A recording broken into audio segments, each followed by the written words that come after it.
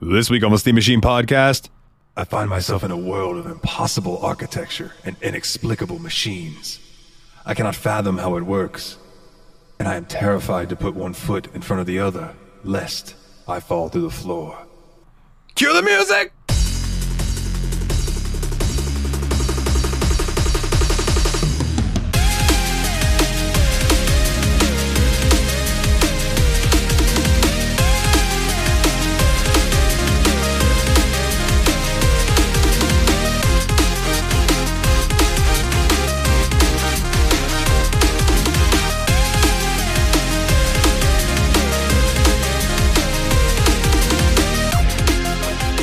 Hey everybody, and welcome back to another episode of the Steam Machine Podcast. My name is Dalton, and joining me as always are the Destructo Bros. Hey, what's up everybody? It's Nate. Hey, it's Willie. How you doing? Homeboys. How y'all doing? What you guys been up to these past 2 weeks? Everything okay? The world hasn't ended, so we can give a thumbs up for that. Maybe a thumbs in the middle. I'll go thumbs in the middle. Was the world supposed to end? I never get the memo anymore. I don't know. I'm sure one of those calendars said that it was that day.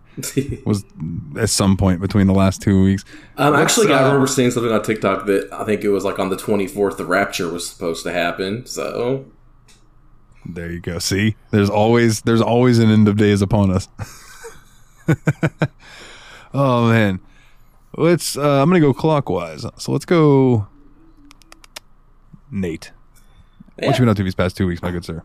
Yeah, so it's been just pretty chill time. Like, I've been playing a hell of a lot of Tears of the Kingdom, and I stand by what I said in my early review last time we recorded, that it's just like, what if Breath of the Wild was even better?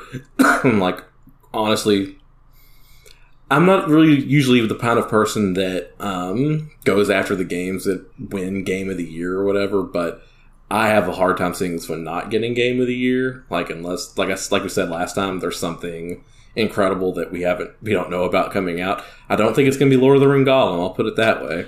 Oh boy! That game. Oh yeah, that one has had a spicy release. Oh my gosh, it's so funny because like I actually got an ad for it on TikTok. I was like, "Whoa, this is out for modern PCs and modern consoles, and not the Dreamcast."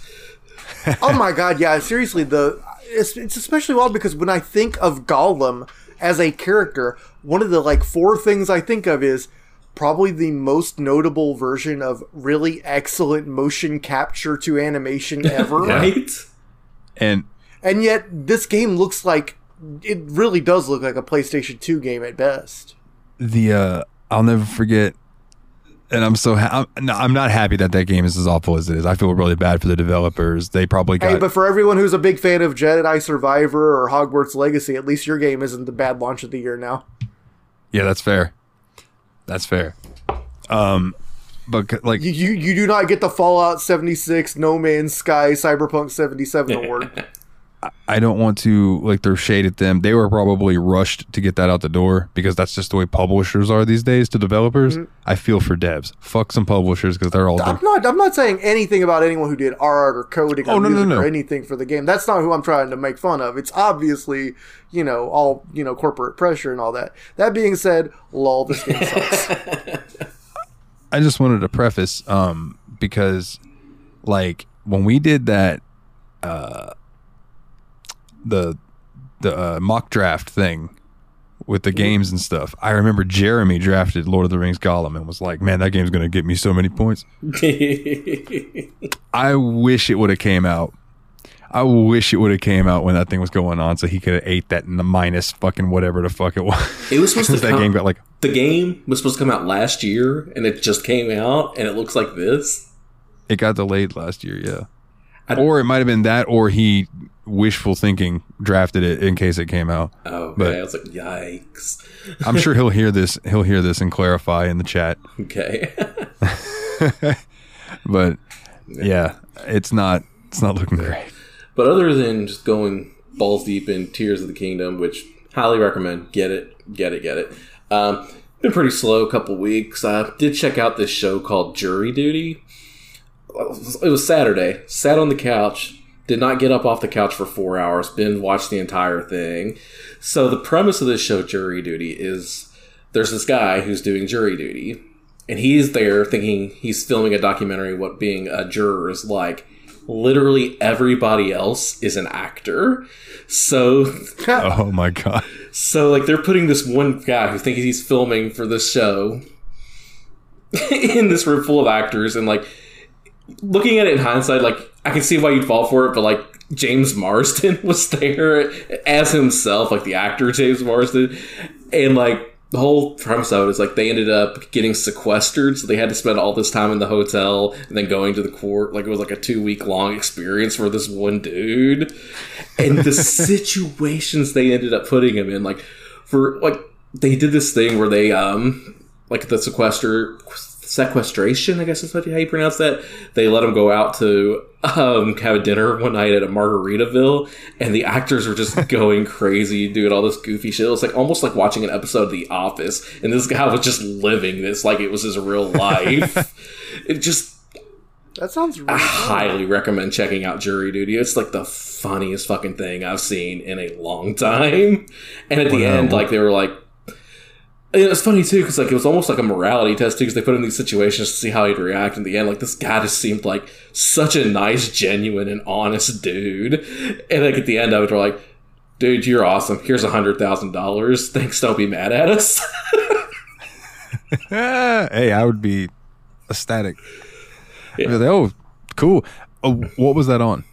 Oh gosh, If you mentioned it, I didn't hear it. I'm sorry. I didn't. It was on this weird thing, and it got pretty big notoriety. Like a lot of TikTok clips and stuff from it started blowing up. Okay, Nathan. It started blowing off. It might be Prime that was on, because I know it was actually something free that they released. So I think you can just go on and watch it on Prime Video. Really good stuff. Word up. I will definitely look into that, because that sounds like my kind of humor. Yeah, 'cause it's called a Freevee original, Jury Duty. Like, yeah, I think it's through Amazon. I think you guys would both really enjoy it. It's so funny. Because, like, and the funniest part about it, too, is, like, this guy didn't really know who James Marsden was, and they started hitting it off with him. He was like, oh, yeah, I'm an actor. I was in Sonic. He's like Sonic the Hedgehog movie? I heard that sucked. And James Marsden just looked at him like, damn. Like, that's so damn funny. Yeah, check it out. I recommend it highly. That's me for these last couple weeks. All right, and that brings me to the Willmeister. Willie, what about you? Well, I mean, the obvious follow-up on the last episode is I started my new job this last couple weeks. Woo! That was not planned. Yeah, they just both wooed like Ric Flair at the same time. That was weird. You guys okay? Yeah, we just got that drip, though. Got that Ric Flair drip. Anyway, so... Yeah, I mean, it's been going really well. I mean, at the office, they've been telling me things like, 3 days in, and they're like, yeah, this is about how much we expected you to learn 3 weeks into the job. So I'm definitely picking it up very quickly and getting a lot done. But, like, on the other hand, it's been really frustrating because it's like you start working, you're like, I've been working so much lately. I just want to get my money. I need to get paid. And I don't get my first actual paycheck until Friday. But then, like, I've been doing a couple Uber deliveries over the last week too, and then Uber screwed up everything on their end and disabled my cash out ability entirely. Ouch. So then I had to set up a direct deposit, which I thought would clear on Monday because that's, when the end of their cycle is. But no, it turns out direct deposits from Monday clear the Thursday of that week. So I don't even get paid for what I was expecting to get paid for last Thursday until tomorrow. Or today, I guess, when you're listening to this. Unless you're listening to this in the future, in which case I get paid in 1976. So yeah, but then there was that, and then like I went to Taco Bell the other day, and they rang me up twice, and I've got a bank dispute going on with them, and neither the bank nor the Taco Bell helpline could just immediately reverse the transaction, so I'm still waiting on that. And so I'm just really frustrated. I'm going to have money soon. I just wish this would have all happened after I got my first paycheck instead of before, But once that's all cleared up and you have that money, you're going to be like, yeah. Yeah. You're going to be getting that good. I'm going to buy Zelda, and I'm just going to sit there and play Zelda. Yeah, I can't wait to get your reaction to that, dude. Like, there's parts of it I really want you to see. I might hit up Fit Girl, see if she's got the hookup on it, and see. Bet she probably does by now. Probably by now. I'm sure her I think it's her buddy Yuzu. I think Yuzu can handle it, so I'll figure it out. I'm sure. Cuckoo. Figure it out. What else have I been up to? I guess I got to do my Doom report because I always have something Doom related going on. I started playing a series of Doom WODs called Glaive. This one is just like really short and intense maps that are inspired by Scythe, which was my favorite Doom WOD. I've played Glaive 1 and Glaive 2 now. I couldn't get through the last map of Glaive 2 without cheating, and then I went back and played it through on the easiest difficulty level just so I could say I beat it. But the difficulty has spiked at this point, but before now it was fairly easy. I was able to get through all of it on ultraviolet continuous play until that point. Then there's 4 episodes of it, so there was Glaive 1, Glaive 2, and I haven't started on War Glaive or Glaive 3 yet. But Glaive 3 has a really cool feature that I saw in there that it just sounds really cool, which is there's a thing you can do called Chaos Mode. So somewhere in each of the levels, there is a weird little switch that's like all fire blue colored. And if you press it, it just releases all of the monster traps and all the monster teleporters and stuff all at once. So just all of the enemies will be in the level at that moment. There's no trickle release of anything at that point on. Jesus. You just go right in. Just go ham.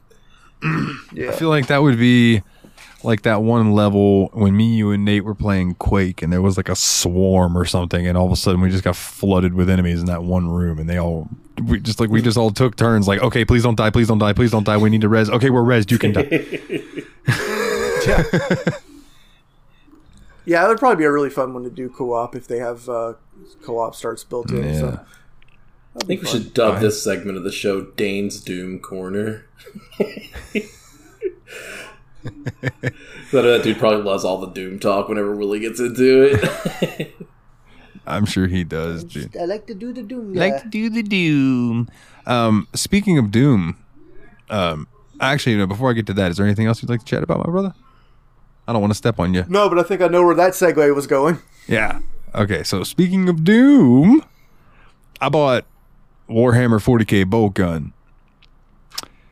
And man, is that game cool. So yeah, they made a retro shooter game in the Warhammer 40k universe. Dude, it's stupid fun. It is insanely gory. I've heard that the titular bolt gun itself is one of the most crazy OP weapons that people have ever seen in a game, and that shooting people with it is like seeing a balloon filled with blood get hit by a rocket. Yeah, dude, it's tremendous. It's tremendous. Even when you first start out and you don't have a gun and you just have like the chainsaw thing on your arm and you run up to an enemy and you're just like, brrr, and they just explode into this red sea of blood and guts. It's fantastic. And you can go into the options and stuff and you can set the pixelation and you can set like the CRT-ness. I'll say. Yeah, T-ness. That's almost sounded like penis, right?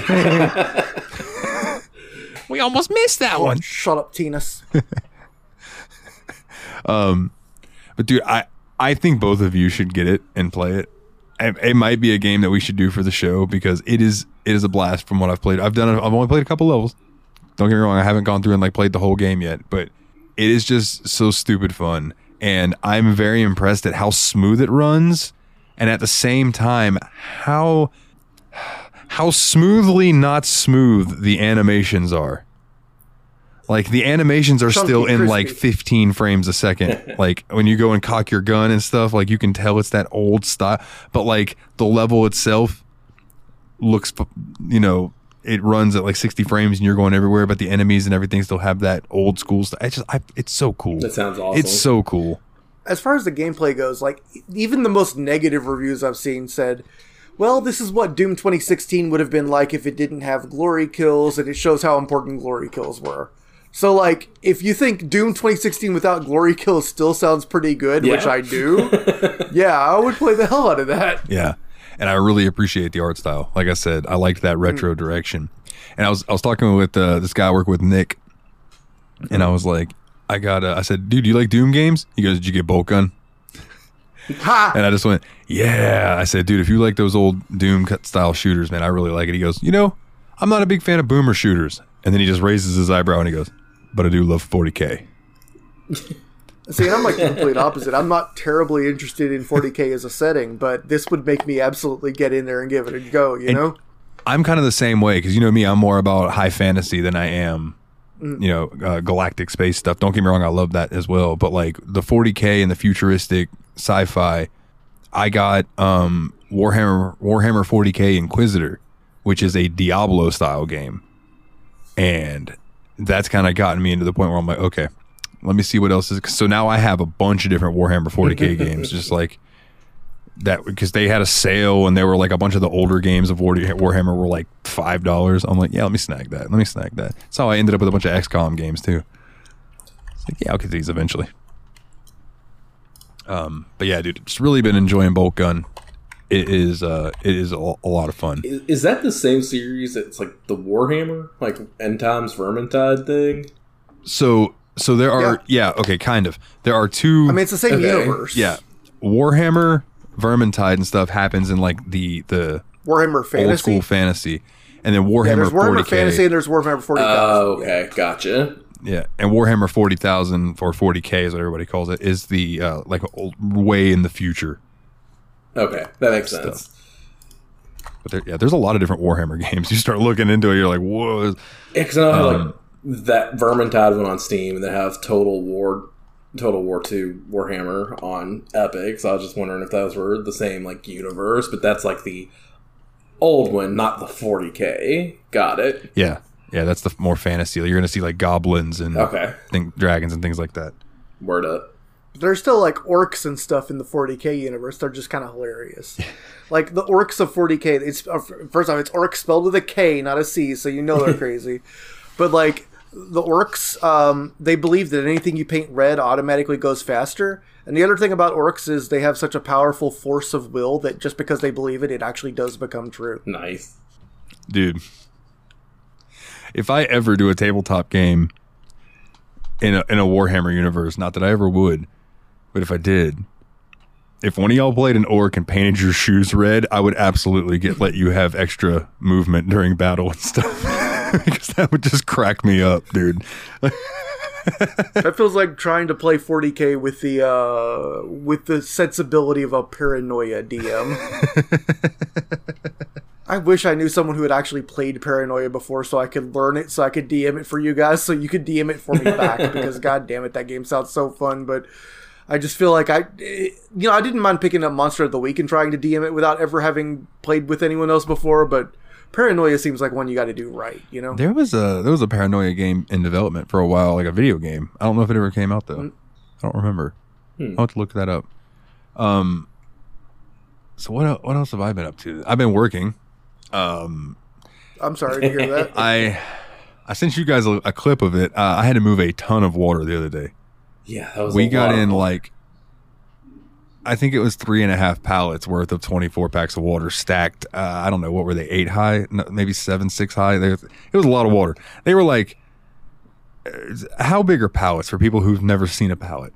Are they like 5x5, 4x4? More like, I'd say 3x3. I don't know the exact dimensions. Okay, so I know you can get 69 by 420. That's big. You can get like 9 12 packs.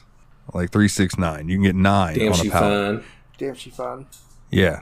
So after you come and sock it to me one more time and we get low for a while, then stack them like 6 high. Anyway, this is a lot of fucking water. So like I did probably like I said 3.5 pallets worth of that, and of course I was the only one in the back, so it was just me. Gotta love it. And then I had a day of solace yesterday where I didn't have to do much of shit. I go in today. Oh, I'm sorry. When I'm in there last night, they're like, "Oh yeah, the day I did the water that night, we had a cleaning crew come in. They were supposed to come in and clean the cooler and the freezer and all that stuff. What they did is they hooked up this big hose thing and they just sprayed everything down with this like water cleaning solution, including like all the products. So like anything we were wringing up out of the cooler that night was just soaking wet with water. So I go in the next Brain day, geniuses, and they're like, "Hey, we need you to go fill the cooler and the freezer, but be careful in the freezer. The floor is like a sheet of ice." And I'm like, all right. So I go in there. So I thought about it today when I went in, and I was like, do we have a mallet? And And they're like, yeah, we got a rubber mallet. Give it to me. And I spent damn near my entire shift in this fucking, like, I don't know, 20-degree cooler, wrapped up in a jacket with gloves on, just pounding the floor with this mallet, breaking up all of this ice. And then I went and got a scraper and was scraping the stuff I couldn't mallet up and getting the walls and stuff. And it was just like, dude, I had so much what I'll call snow, because it was just really powderized ice. It's basically what snow is. I wanted to make snowballs and just walk out and start chucking them at my coworkers. I didn't know if that would go over well, because then I'd have to clean it up. But if the ice didn't look like semi-gray, I would have done that. But yeah, that was I dirty ended up just throwing ice. it all away. It was dirty ice. It was that dirty. You don't want none of that. At least it wasn't yellow. Be concerned if it was. I would be very concerned if it was. I'd have been like, dude, what was that worker doing in here? Whatever he damn well pleased. What, Bam Margera, what will he do next? Whatever the fuck I want. There's a throwback. Everyone's going to be like, holy shit, Yeah, that's right. right, Viva La Bam was a thing. Let's see, what else I've been We're doing. not showing our age on this podcast at all, talking about Viva La Bam and 369 Damn She Fine. Any of y'all remember Pogs? Dude, you know what's funny is I have two things of Pogs. I have my Pogs, and then I have my cool looking Pogs. Yeah, I'm that nerd. Let's see. Hung out with Brandy some. So like Memorial Day weekend, I went with Brandy to her family like barbecue, had some food and stuff. It was fantastic. So it comes up. Oh, by the way, I don't know if I mentioned this on the last podcast, but for the first time in 15 years, I am under 300 pounds. My good gentleman. Yo, I am down to, last time I weighed, I was 289, I believe. So I'm working. 289, damn you fine. Thank you. My next goal was 275, and then I want to try, and I'm just going to slowly lower it. I don't want to set it to be like, oh yeah, I'm going to shoot for 225, and then just like not get there and be upset. So I'm doing increments, I would even be happy with 280 right now. But anyway, her mom was like commenting, I hadn't seen her mom in years, and she's like, oh my God, you look so good, yada, yada, yada. And she's like, oh, your hair's not that long anymore, huh? And I took my ponytail or my bun down, and she was like, oh, there it is. And she goes, Dalton plays guitar. Which is fine. Don't get me wrong. I just knew immediately. I'm like, all right, I'm going to have to start talking about music now. And then this guy gets up and disappears. And he comes back holding the guitar. And I was like, I knew it. I knew it. I'm going to be the entertainment now. So he sits down. Luckily, me and him were passing the guitar back and forth, and he was doing some picking and stuff. And I really enjoyed listening to him play. So he hands me the guitar, and he hands me his guitar pick. Now, both of you have played around with guitars, so you will know what I'm talking about. So I'm going to try to describe this to the listeners, but while showing you, and yes, my guitar pick has a pot leaf on it. The guitar picks that I use are thick.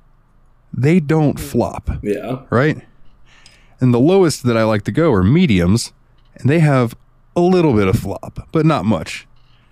This dude handed me a pick that I could have ripped in half with my fingers. And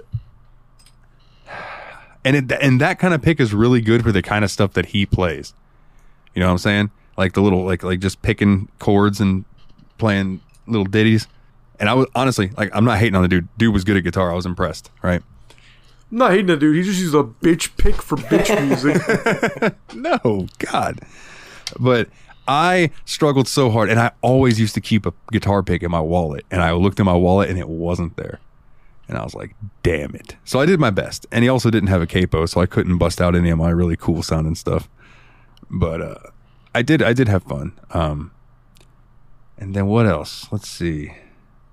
I've been playing some more Sacred Gold. Dude, I'm going to throw that at y'all sometime soon, even if I got to buy it for you. It's on Steam and it's on GOG. But let's just go with our experience with older games, and let's just go ahead and say that episode will be a GOG complex. Yeah, I'm with you on that. Yeah. Fallout 3 has kind of poisoned the well on this particular one for us. And well, I should have known better back then.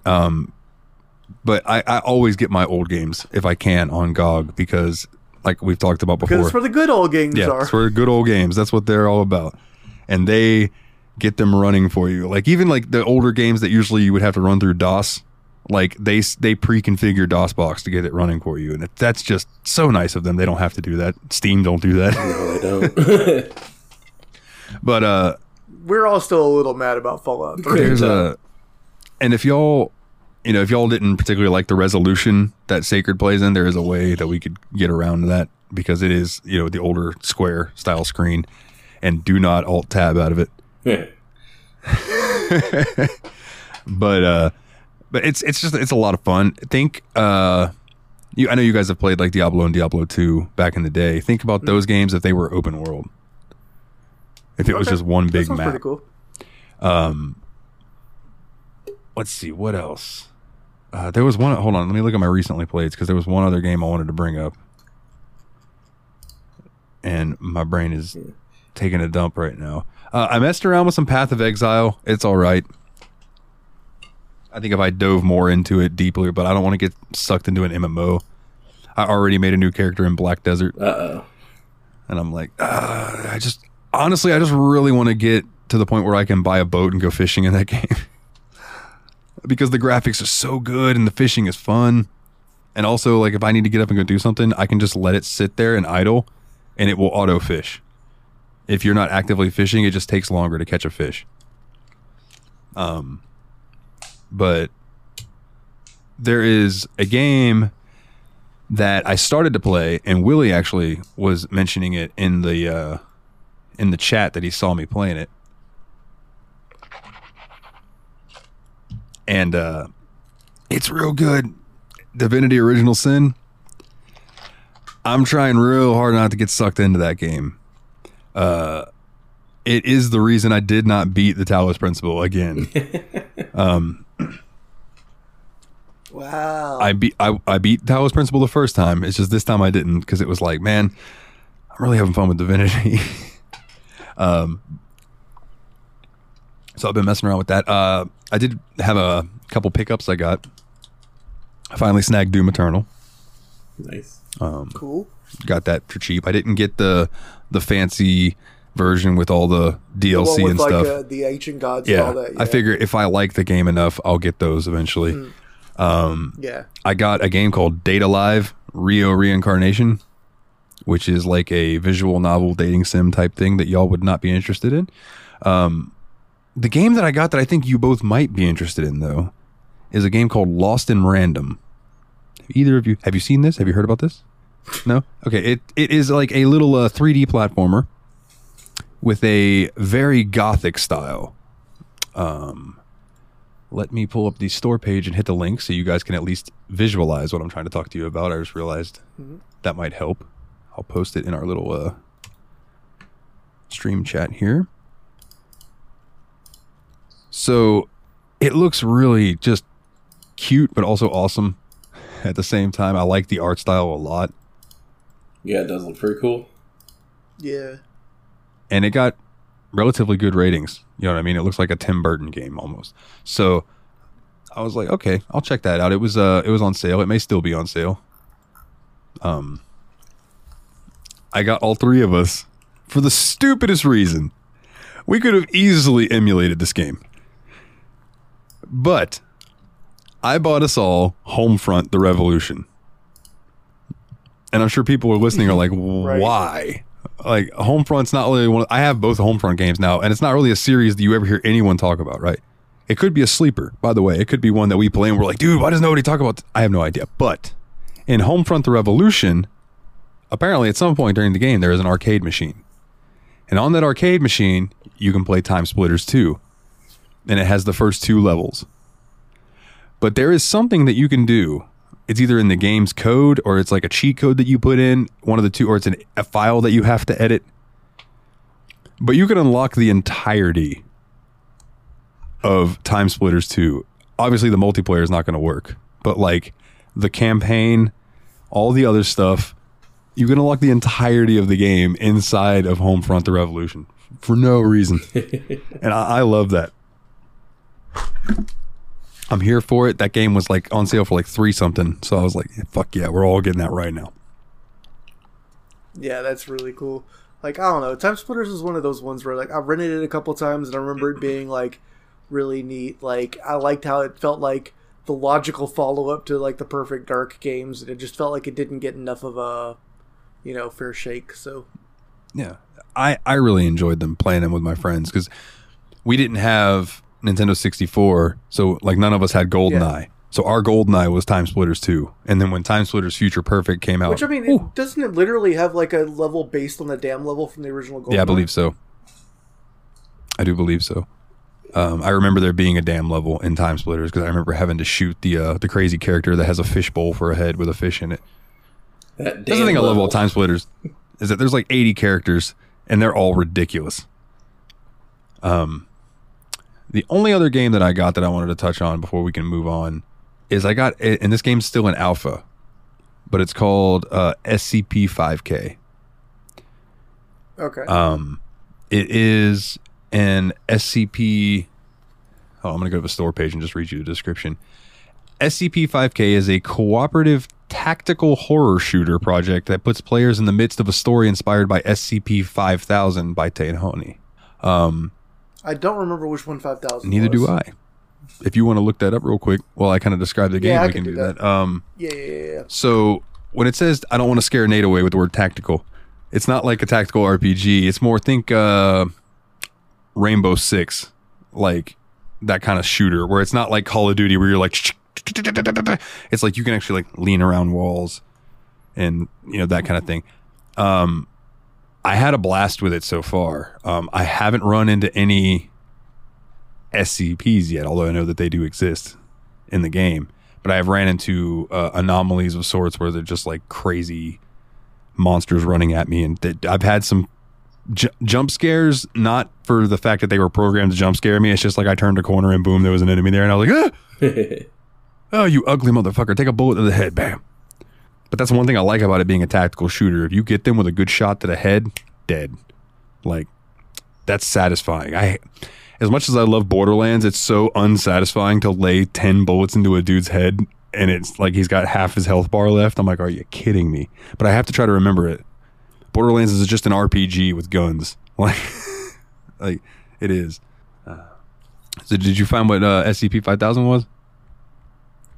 This is a very complicated one that's going to be really hard to explain. Fair enough. If anybody wants to look it up, go look up SCP-5000. I would really like to play some more SCP stuff for the show. You guys know I love that spooky shit. 5000 was kind of like the archive of an alternate universe in which the Foundations, the O5s, basically changed their assignment from the protection of anomalous things to the extermination of humankind. So, yeah. Oh. All right. Yeah, so far in the current side, there's about 1 to 2 hours of story content. Unless you're me and get lost roaming around, and then you can get an hour or two just in that first fucking area you're in. But yeah, I got this in alpha because I wanted to support a SCP game, and it looks promising. You know, it's hit and miss with early access stuff. We all know that, but I hope to see more out of this because just playing the alpha, this game's got fucking potential. Hell yeah. It really does. And I think it would be a great multiplayer game. Like having you and a couple buddies going in there as a squad, like, bro, it could be real fun. So I will keep people updated on this as it gets updated. Cool. Definitely looking forward to that. All right, boys, we played a game. And we played a game called the Talos Principle, and I clicked the wrong thing. Here we go.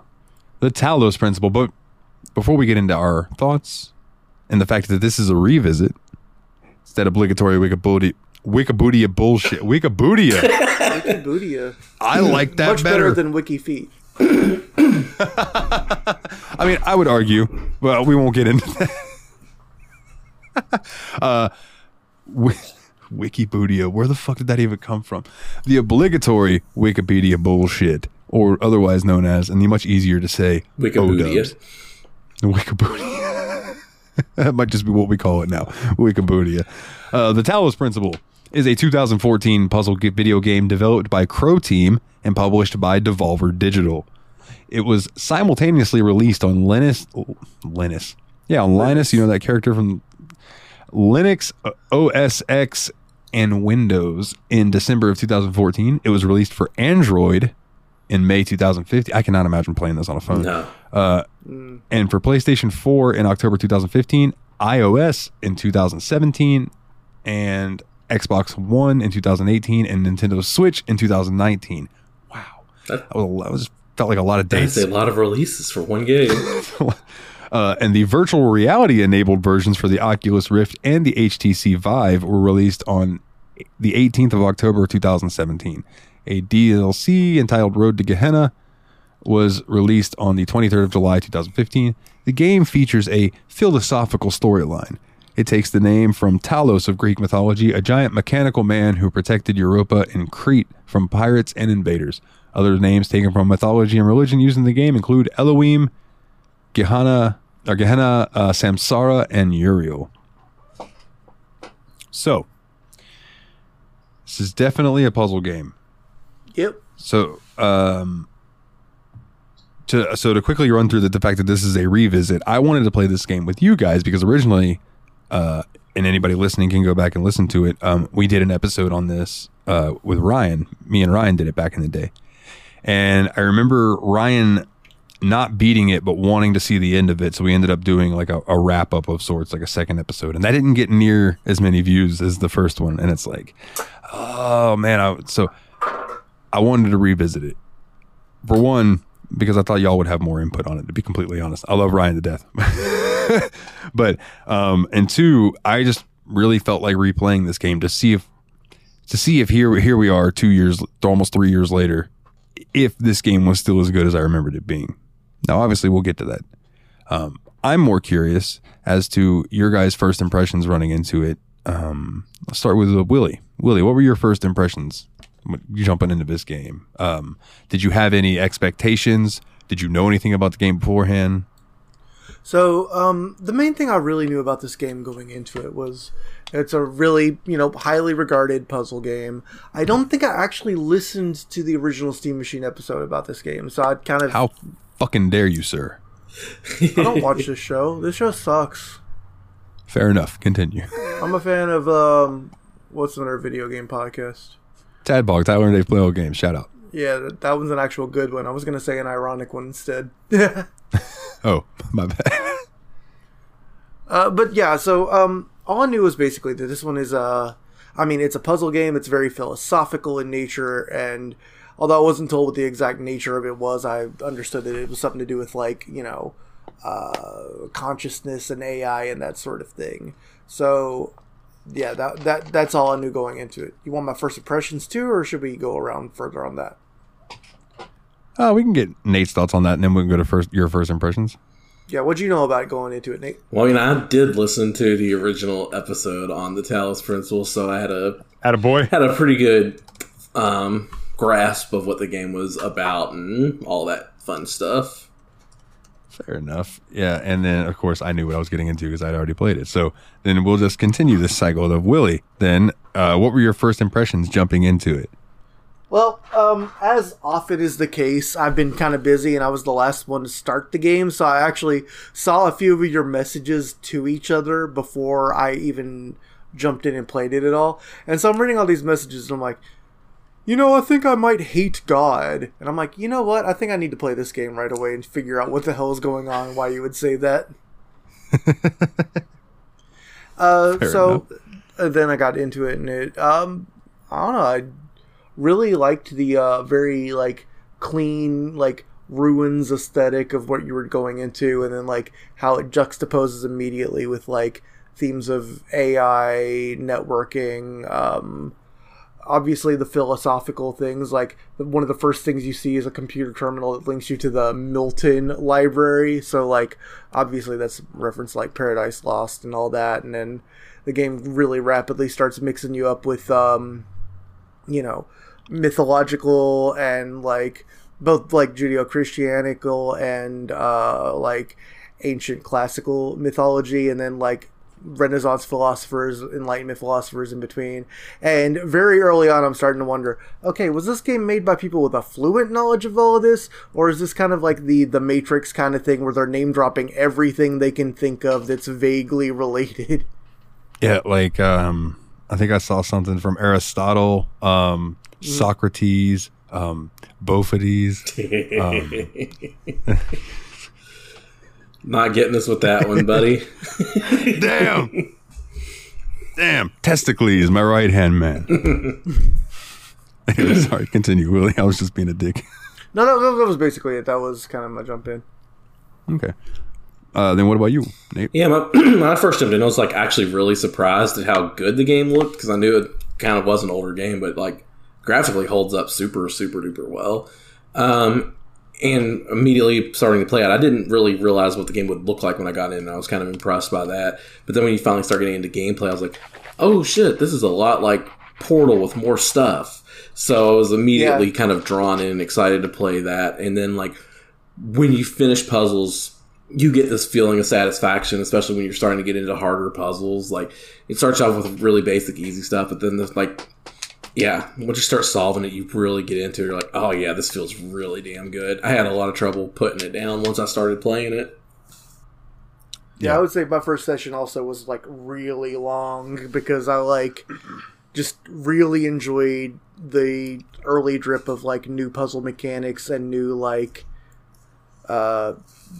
structures of those mechanics. Like I think especially in the early game, it did a great job of arranging a couple elements in really clever ways. Yeah, I feel like they did a good job of whenever they would introduce a new mechanic, like they wouldn't make the puzzle they introduced it in hard. They just made it where it was like, okay, so this is what I need to do with this item. And then the next puzzle would be a little bit harder. And then like, 3 or 4 puzzles later, those are fully integrated and you're no longer like, training wheels are off as far as that item goes. And then you start getting into we'll talk about the cross puzzle stuff later, but yeah, like in the story that made sense because like what the whole premise behind it is you're this basically newborn person, quote unquote, and God is trying to teach you and prepare you to be a good follower of Elohim, the God. Yeah. Fun fact. I just assumed that thing was God. Like I did not realize that Elohim was British. My God, dude, my brain is all over the place today. I did not realize that it was Jewish, like in Hebrew, for the name of God is Elohim. So I didn't realize that. So it was just like, I am Elohim. Or, as we'll touch on later, the version that I played. Yeah, you can call me Elohim. But yeah, dude. So I just kind of assumed that was the voice of God because it was loud and booming and like my child and doing all that kind of thing. It was very, very much God vibes, which immediately gave me like, all right, well, what do you want from me? Yeah. Because they always want something. And also, like, it really, really early on intentionally contrasts, like, the booming voice of God with, like, this obvious artificiality of the place you're in. Yeah. I do like how, and this might be, I guess we don't want to necessarily talk about the game linear, whatever the fuck word I'm looking for, in a linear sense. Like, I really enjoyed how, like, as the game progressed, you would be running around and you would just hear, and that was, you knew it was just parts of the level were just glitching out, but they were glitching out on purpose. And it was always cool to catch one of those. Yeah. Like, where you're looking at a wall and all of a sudden it's like, and the wall just kind of like turns really strange looking and then shoots back to normal. And you're just like, huh. Yeah, the game's full of a lot of really neat little touches like that, and I really appreciated that. One of my favorite parts of the game, too, was, like, we talk a lot about the kind of like philosophical and godlike things in this game. There's also the whole point of more like the programmer's thoughts that programmed this kind of simulation and thing that you're working in. Like, I really enjoy getting her thoughts of what was going on and like how like the world was essentially ending. They don't really think they described why the world was ending, so I was really kind of curious about that, where all of humanity ended up being gone. But I have an answer for that. Would you like to know? Well, continue. Yeah, so I just like really enjoyed the way they handled those segments as well. So, what ended the world in this game's world scenario was that global warming kept going and like basically melted the glacier stuff, which unlocked a disease that was like dormant in the permafrost, and it came out and it was nothing like any of the humans have ever experienced, and it basically wiped out humanity before they ever could find a cure for it. And this was humanity's last attempt at trying to start the world over, basically. So this was like one of the attempts. Got it. And before I forget, boys, we did it again. Because we mentioned we were going to play the Talos principle. This game came out how many years ago? Almost 10 years ago. And in the 2 weeks that we were playing it, there was a Sony State of Play for PlayStation. Yep. And during this Sony State of Play for PlayStation, they showed a trailer for a game called the Talos Principle 2. Yeah, like, this makes us have to be really careful with our host picks moving forward, because who knows what we're going to unleash upon the world. Right? Like, I can't even count how many times this is now that we talk about something on the show and we're like, man, we'd love to see a sequel to that or something. And it never happened. A week or two later, hey, guess what's coming out? Fuck Your Face 5. We're like, oh my God, I love Fuck Your Face 4 so much. Like, it's just ridiculous. Ridiculous. But yeah, I just wanted to bring that up, that we did it again. We did it again. Do you have a puzzle that you remember that was like the first one that made you go, how am I going to do this? Because I have a very specific one. I can go first if you guys would like to think about it for a second. There was one that I can really imagine. It was one with a bunch of just like the lights, actually the laser beams that you had to use to kind of connect them so they could go into like things to open doors for you. This one was very much with a lot of windows and stuff, so you had to like aim your things in specific different ways, and I was like, oh God, I only have like, I feel like I need 5 of these tripods and I only have 3. How the hell am I ever going to do this?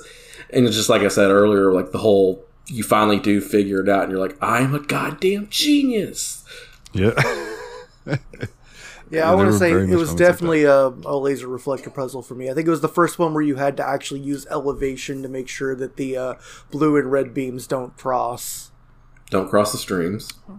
I think that was literally what the puzzle was called.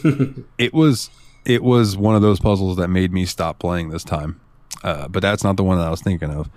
The one that was the first one that made me go, I have to really sit here and think about it. You walk into this area, and there's a big square, and there's a bunch of fans, right? And you have to... Here's how you solve the puzzle, because I don't know how to describe it other than that.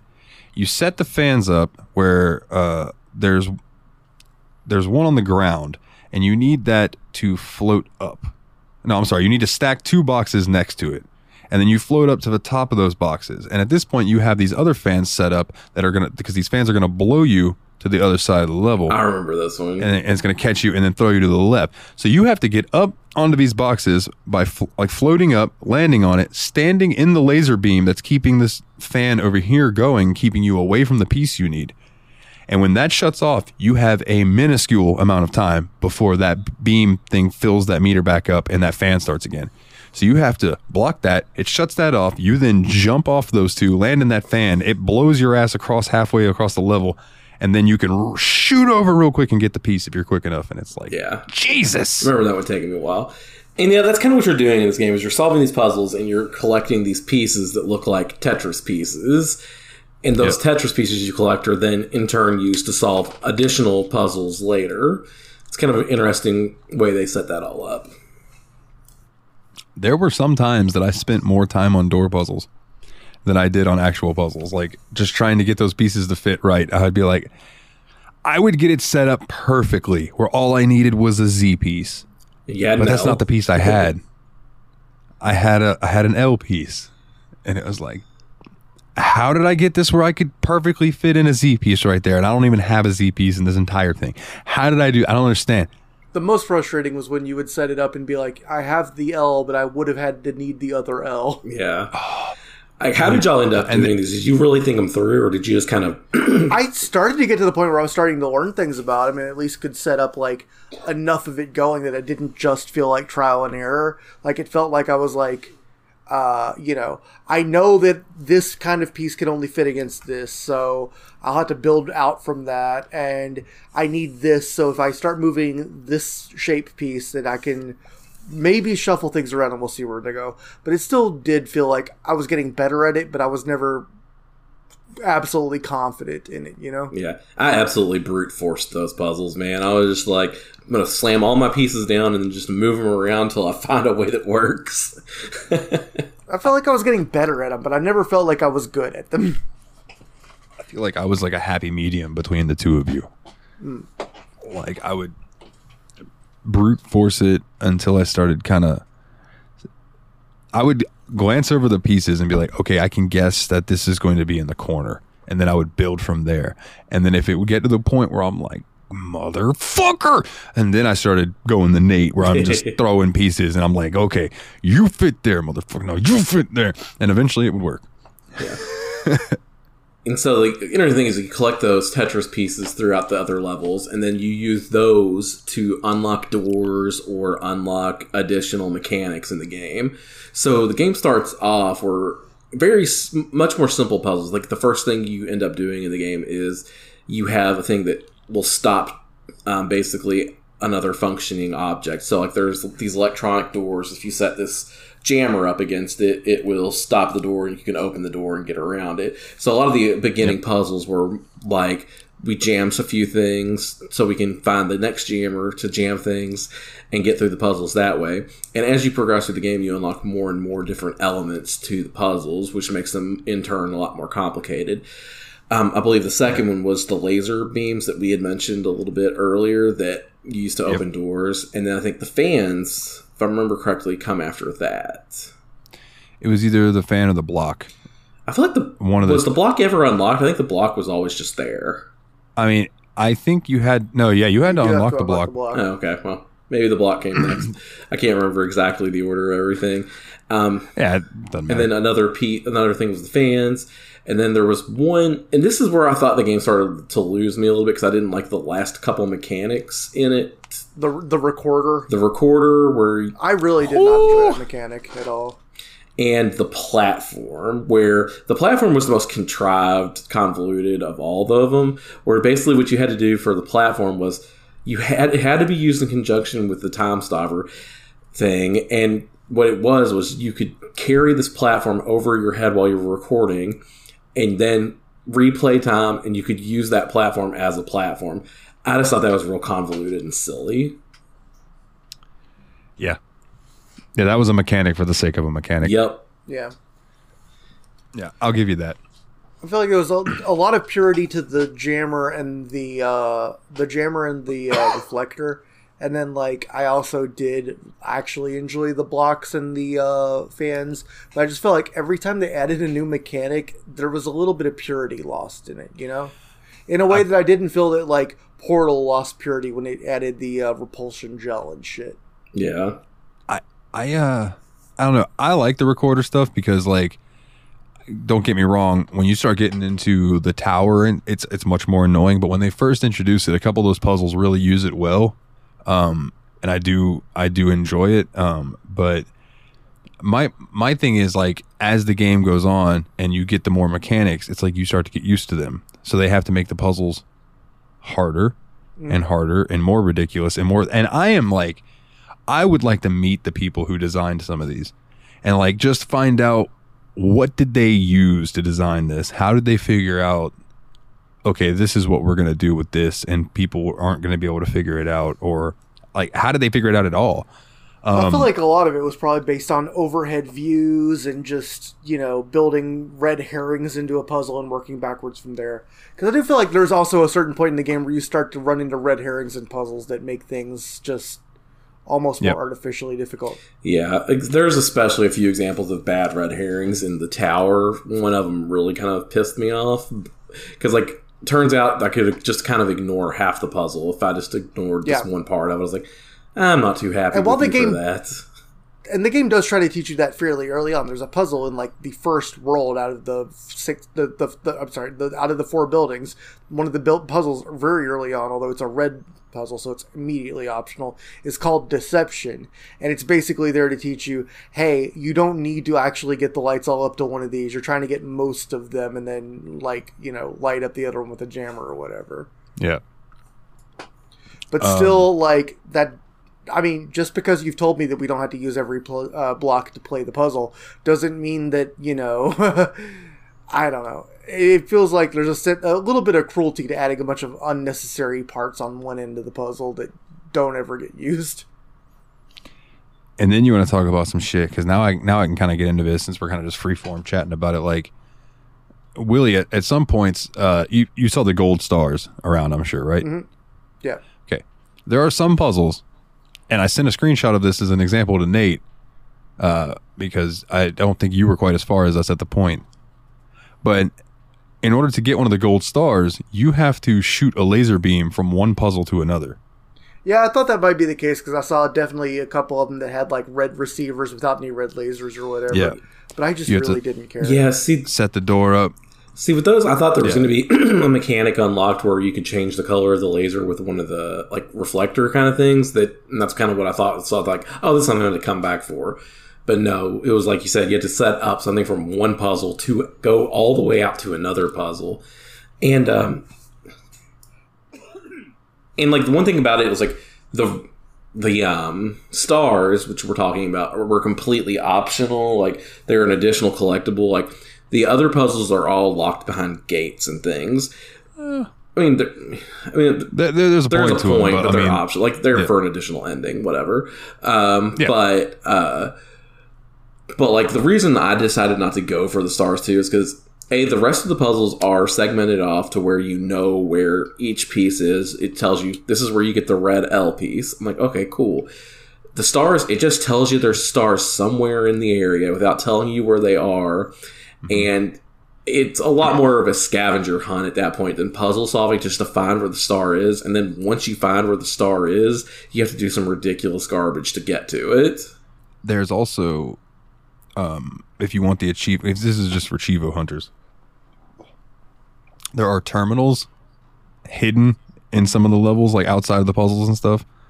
And there are also those floating tapes that are the woman's voice, who is one of the people working in this place. I think maybe even the designer of it. There are those hidden out there too that are also just a collectible to go and find. So I would say, that there are scavenger hunt elements to this. If you go out and you're wanting to find that type of stuff, you're going to have to hunt for it. For example, that axe that you get. Yeah. You just randomly find it in the 3rd building. There's an axe, and you can use that to break down wood doors and stuff.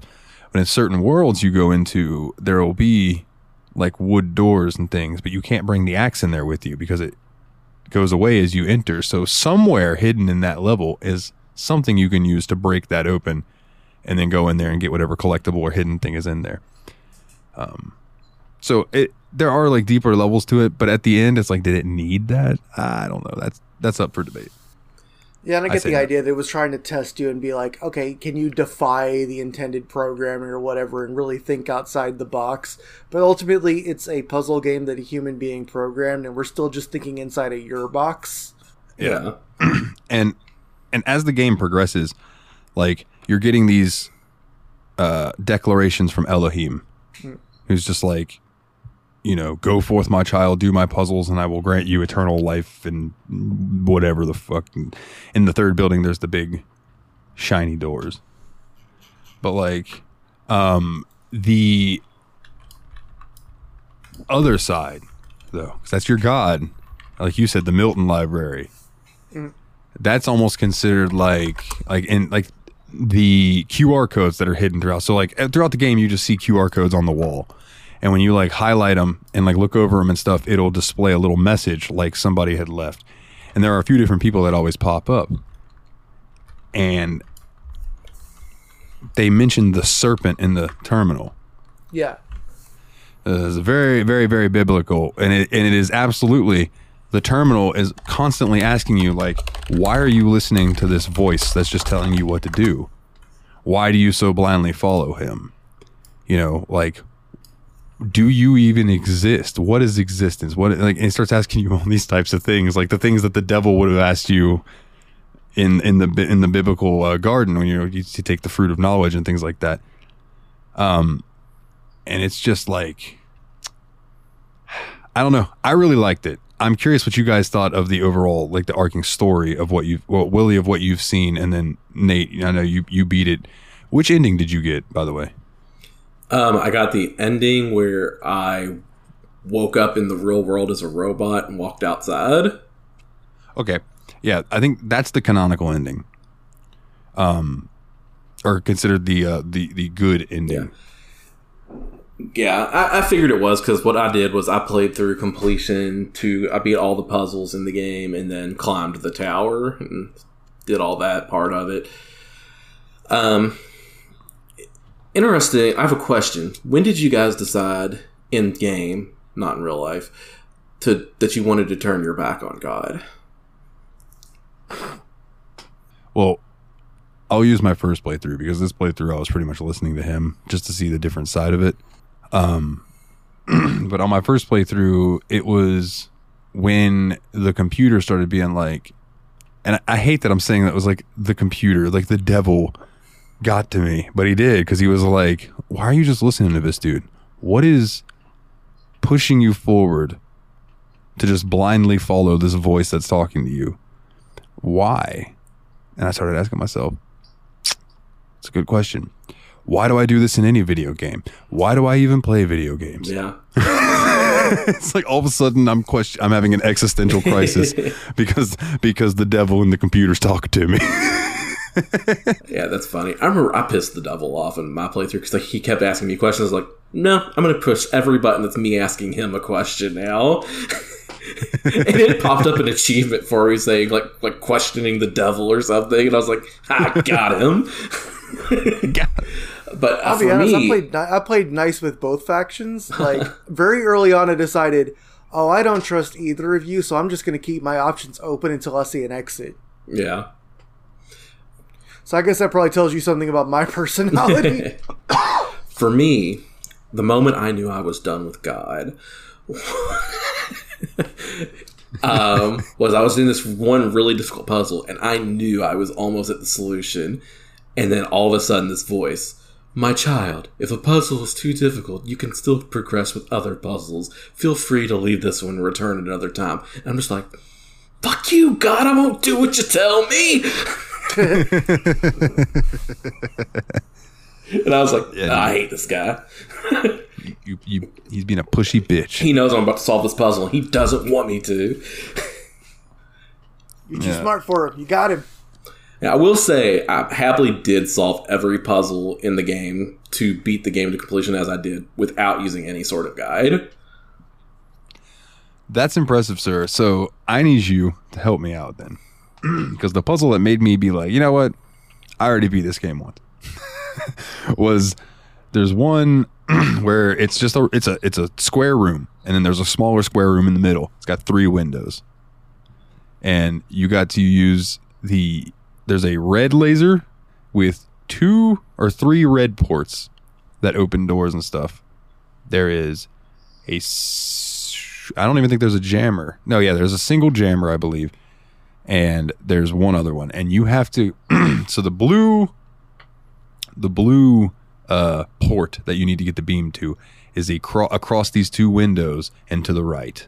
The red beam for that is across these 2 windows to the left.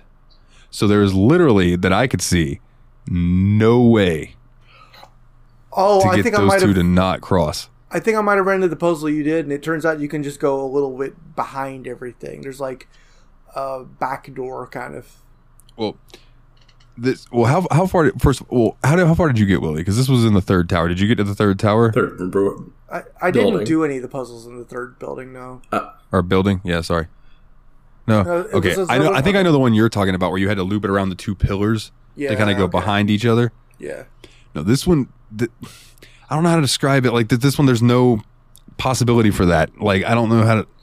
I don't know. It's very. It stumped me. It legit stumped me. I don't know. That might have been one of the ones that I spent like 45 minutes trying to figure out, because there were some puzzles. Have you tried turning it off and back on again? I do remember sending you a screenshot of it, Nate, and you replying like, "That one took me a while." Yeah. And it's just like, fuck. And then it took me a while longer, and I still didn't figure it out, so I gave up. Yeah, I'm going to be honest. I'm kind of starting to feel a little glad I didn't bang my head against these puzzles as long as I could have. Yeah, and especially in your case, I'm glad you didn't either, because like you were starting a new job and doing all that stuff. Like me, I started the game like almost as soon as we finished recording the last podcast, and I was like, I just want to, and I started really getting into it really hardcore, so it wasn't a problem. But in a way, it was a problem, because I did start having Talos principle dreams.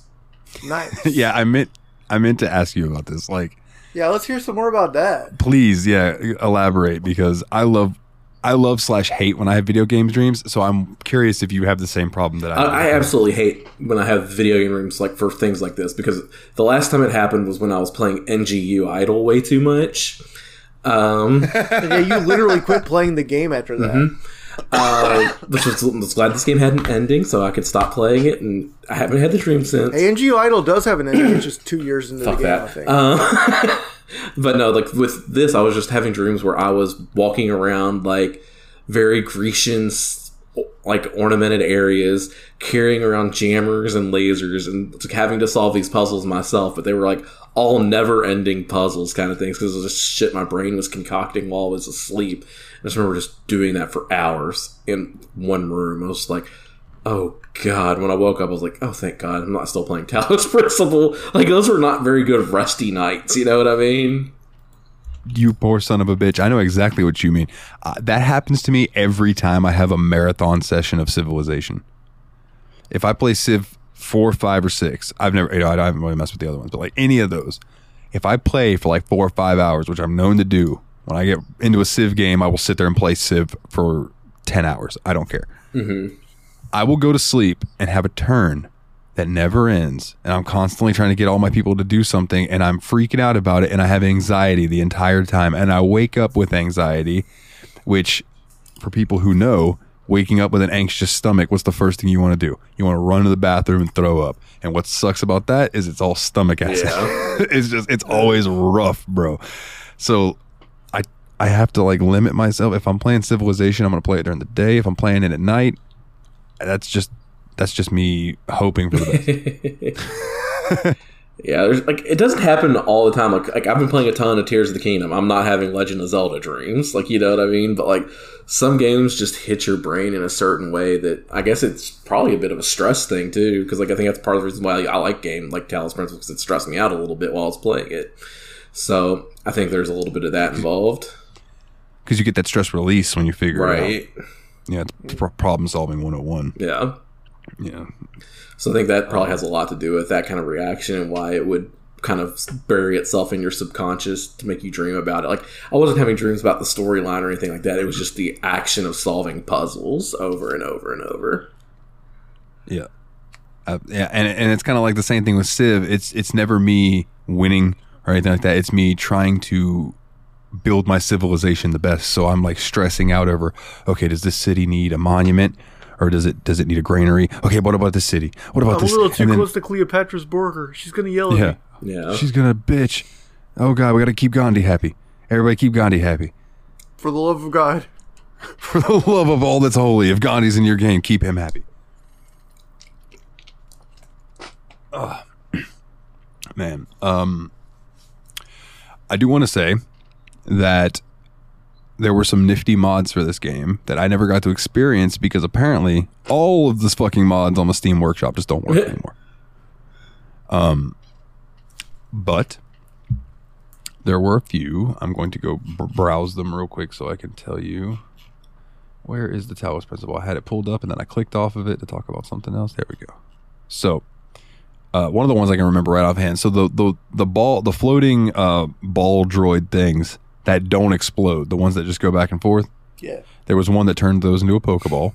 Aww. All right. And then clearly you have to turn the ones that do explode into a Voltorb, right? Randomly, there is a mod to make your character that you play as Neptune or Nepgear from the Hyperdimension Neptunia series. Like, that is the most random thing. Don't know why. Gamers. There's also a mod to make your character RoboCop. There's a mod that does different colors. There's one that make the turrets look like the turrets from Portal, which awesome. There's also one that make you look like Chell from Portal. Nice. Yeah, those make a lot of sense to me. And before the official DLC, there was a mod that makes your character look like Serious Sam. And the last one that I loved, of course, was a mod that turns all of the cubes into companion cubes. So just like little random shit, none of them work. Oh. None. I could not get one of them to maybe work. some update broke all the old mods or whatever. Maybe when they released the actual DLC. That's a possibility. It just broke them. One of the DLC probably just broke it and everybody's like, meh, that game's old. Right. But here's what God. When Talos Principle 2 comes out, I'm going to be impressed if there's another like Neptune, some kind of Neptunia crossover. I'm just going to be like, hell yeah, I'll check that mod out. I do want to say, through this playthrough, my Elohim was not normal. I have the Sirius DLC, which you can change the look of your character to make you kind of look like Serious Sam. So if you go into third person in this game, because there is first person and third person, you kind of just look like a robot. If you use the Sirius DLC, it puts the little bomb logo on your back, kind of makes your upper a little white, it makes your legs blue, and it makes your hands yellow. So it's like you kind of look like you're wearing the Sam gear. Nice. And there's also a thing that makes Elohim talk like Sam. Hey, welcome in. You know, so like I believe it's in the second building B, where you go in and it's a bunch of desert levels. You first walk into there. He goes, all right, we got to have a talk, Crow Team. What is it with you in desert levels? I mean, every game, there's always a desert level. He's just like ripping in them about their deserts and sand. He's like, I'm tired of the sand in my ass, or whatever he says. There's also like a lot of puns where he's like, you could say that this isn't our first encounter. In fact, and they'll be like, in fact, you can go buy Serious Sam first encounter. It just cracks me up. If you're ever going to do a second playthrough on the Talos Principle, I highly recommend doing the Elohim voice of Sam. It's tremendous. I will say, during my playthrough, I ran into one really weird Easter egg. I feel like it was an Easter egg or something. It's like I was in this, I think it was in Building C, and there was like this church building looking thing, and I walked into, there was a door up front. I was like, it'd be really funny if I could go through this door. Literally walked through the door, and it took me into this room where there was just this, like, kind of looked like a 1920s mobster guy with a pile of money, just going, money, money. That's absolutely an Easter egg. I had no idea that existed. And I was just like, what am I looking at right now? It was just like the most bizarre thing, and I was like, okay, Talos Principle, you bunch of weirdos. Actually, I have a screenshot of it. Do you? Yep. Let me paste it. Let me see. In the group chat real quick. Not the group chat, but the show chat. Huh. It even has like a stock scrap behind him. Fork Parker. This is going in out of context. Yeah.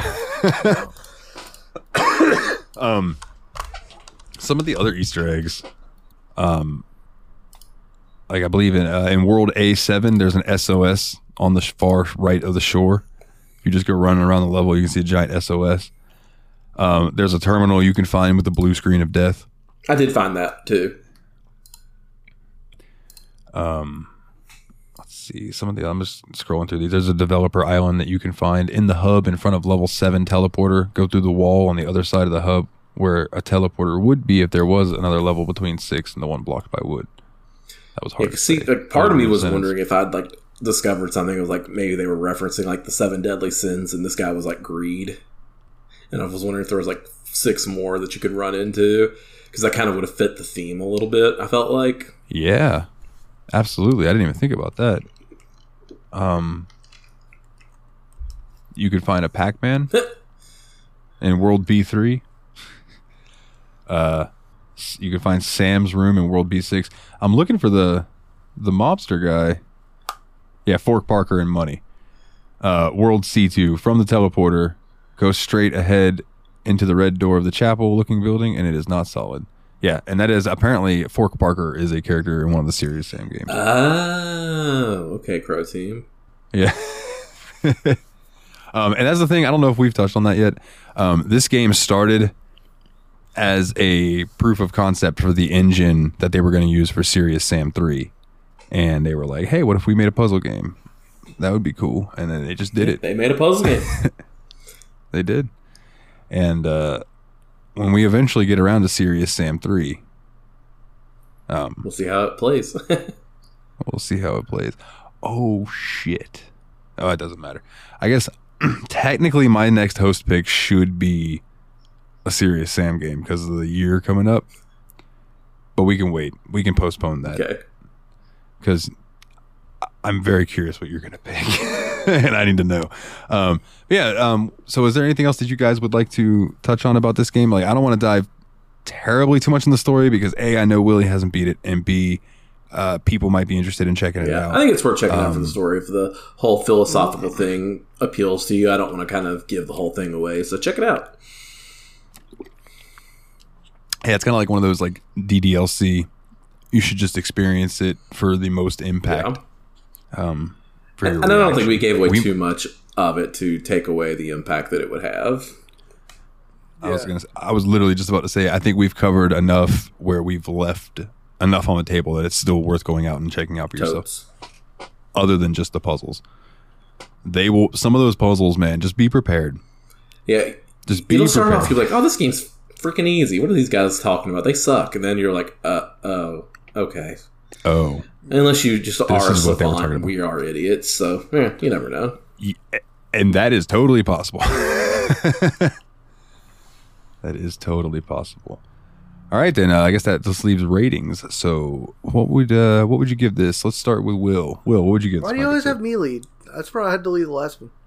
All right, Nate. What about you? What would you give this game? Yeah, I think it's a pretty good game. I like the way that it handled the puzzles for the most part. I think it kind of started losing some steam at the end. I think it might have honestly overstayed its welcome just a touch. Not too bad, but just a little bit. I like the story. I don't think I was as blown away by it as you might have wanted me to be, Dalton. I thought it was good. No, that's fine. Like, not too incredible, but I think it overall was a really good game and a really good package.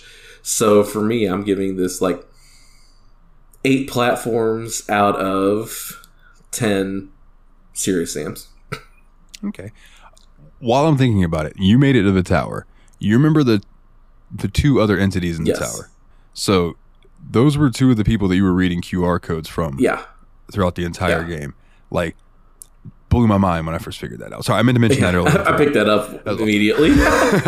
I was just like... One thing we didn't mention, though, real quick, while we're still talking about my rating, I like the fact that if your friends have played it before, you can get their QR codes and see stuff that they had written, because I ran into Dalton's, and I thought that was really cool.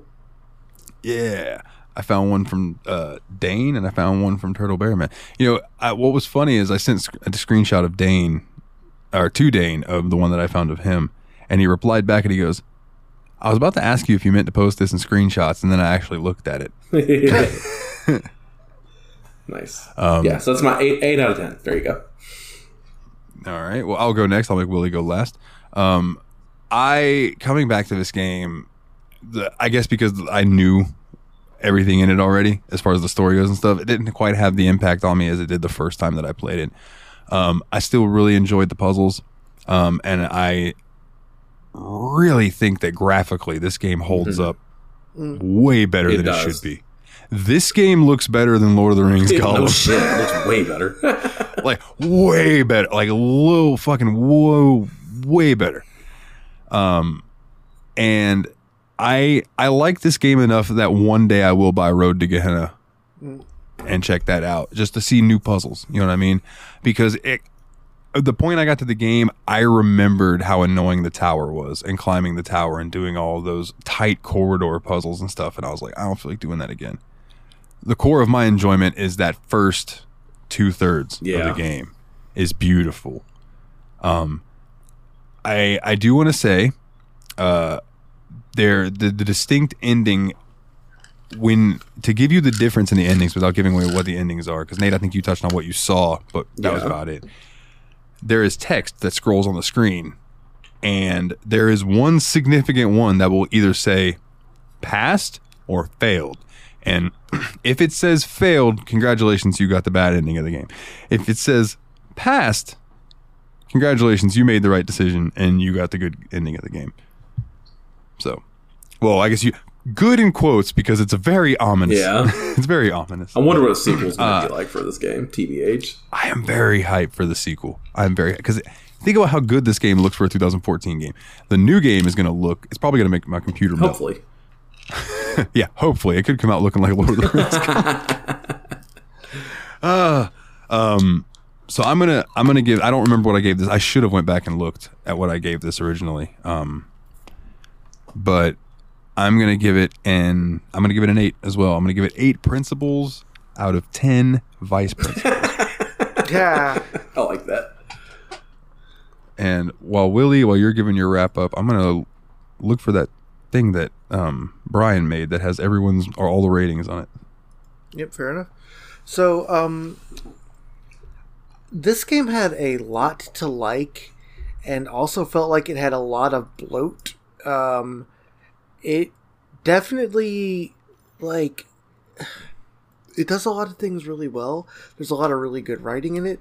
There's a lot of really unnecessary, Doom 3 PDA type of just, here is an email to let you know that there were people involved in this, in case you didn't think that the people were people. And, like, the puzzles, like, there was, like, ridiculously easy tutorial puzzles and ridiculously hard puzzles and then, like, solid puzzles. And I feel like graphically there are a lot of cool things. Like, I think I'm going to give this game the rating of very strong recommendation if you like this genre, absolutely missable if you're not interested in the subject matter or the style of game, and call it a 7.5. Sounds fair. That does sound fair. All right. Did you find your rating? I found the file. Let me Control F. Browse it real quick. I originally gave this game a 9.95. Wow. Because I remember at one point me and Ryan were given ridiculous number ratings, I think. Like 7.246 and things like that. So, yeah, it got a 9.95. Ryan gave it a 10. Okay. Alrighty. I think it's very good. I don't think it's borderline perfect. Yeah, that's fair. Like, especially when the most obvious comparison is Portal. It's just a game with no fat on its bones whatsoever. Yeah. And, I mean, considering that the most obvious 2 points to compare them on are puzzle design and writing, I think Portal's just way tighter on both of those. Mm-hmm. No, yeah, I don't disagree with that. I don't disagree with that coming back. But you got to remember, too, 1, 2, 3, 4, 5, 6, 7, 8, 9. This was the 10th game we did. Yeah, and so I'm not saying that's a bad review. I think that just you didn't have your skull calibrated yet. Yeah. Word up. Yeah, dude, we're almost 3 years into this bitch now. I know. Me and Willie have been here longer than we haven't at this point, I think. It's crazy. Yeah. But you boys ready to roll into our fan questions? Let's get it!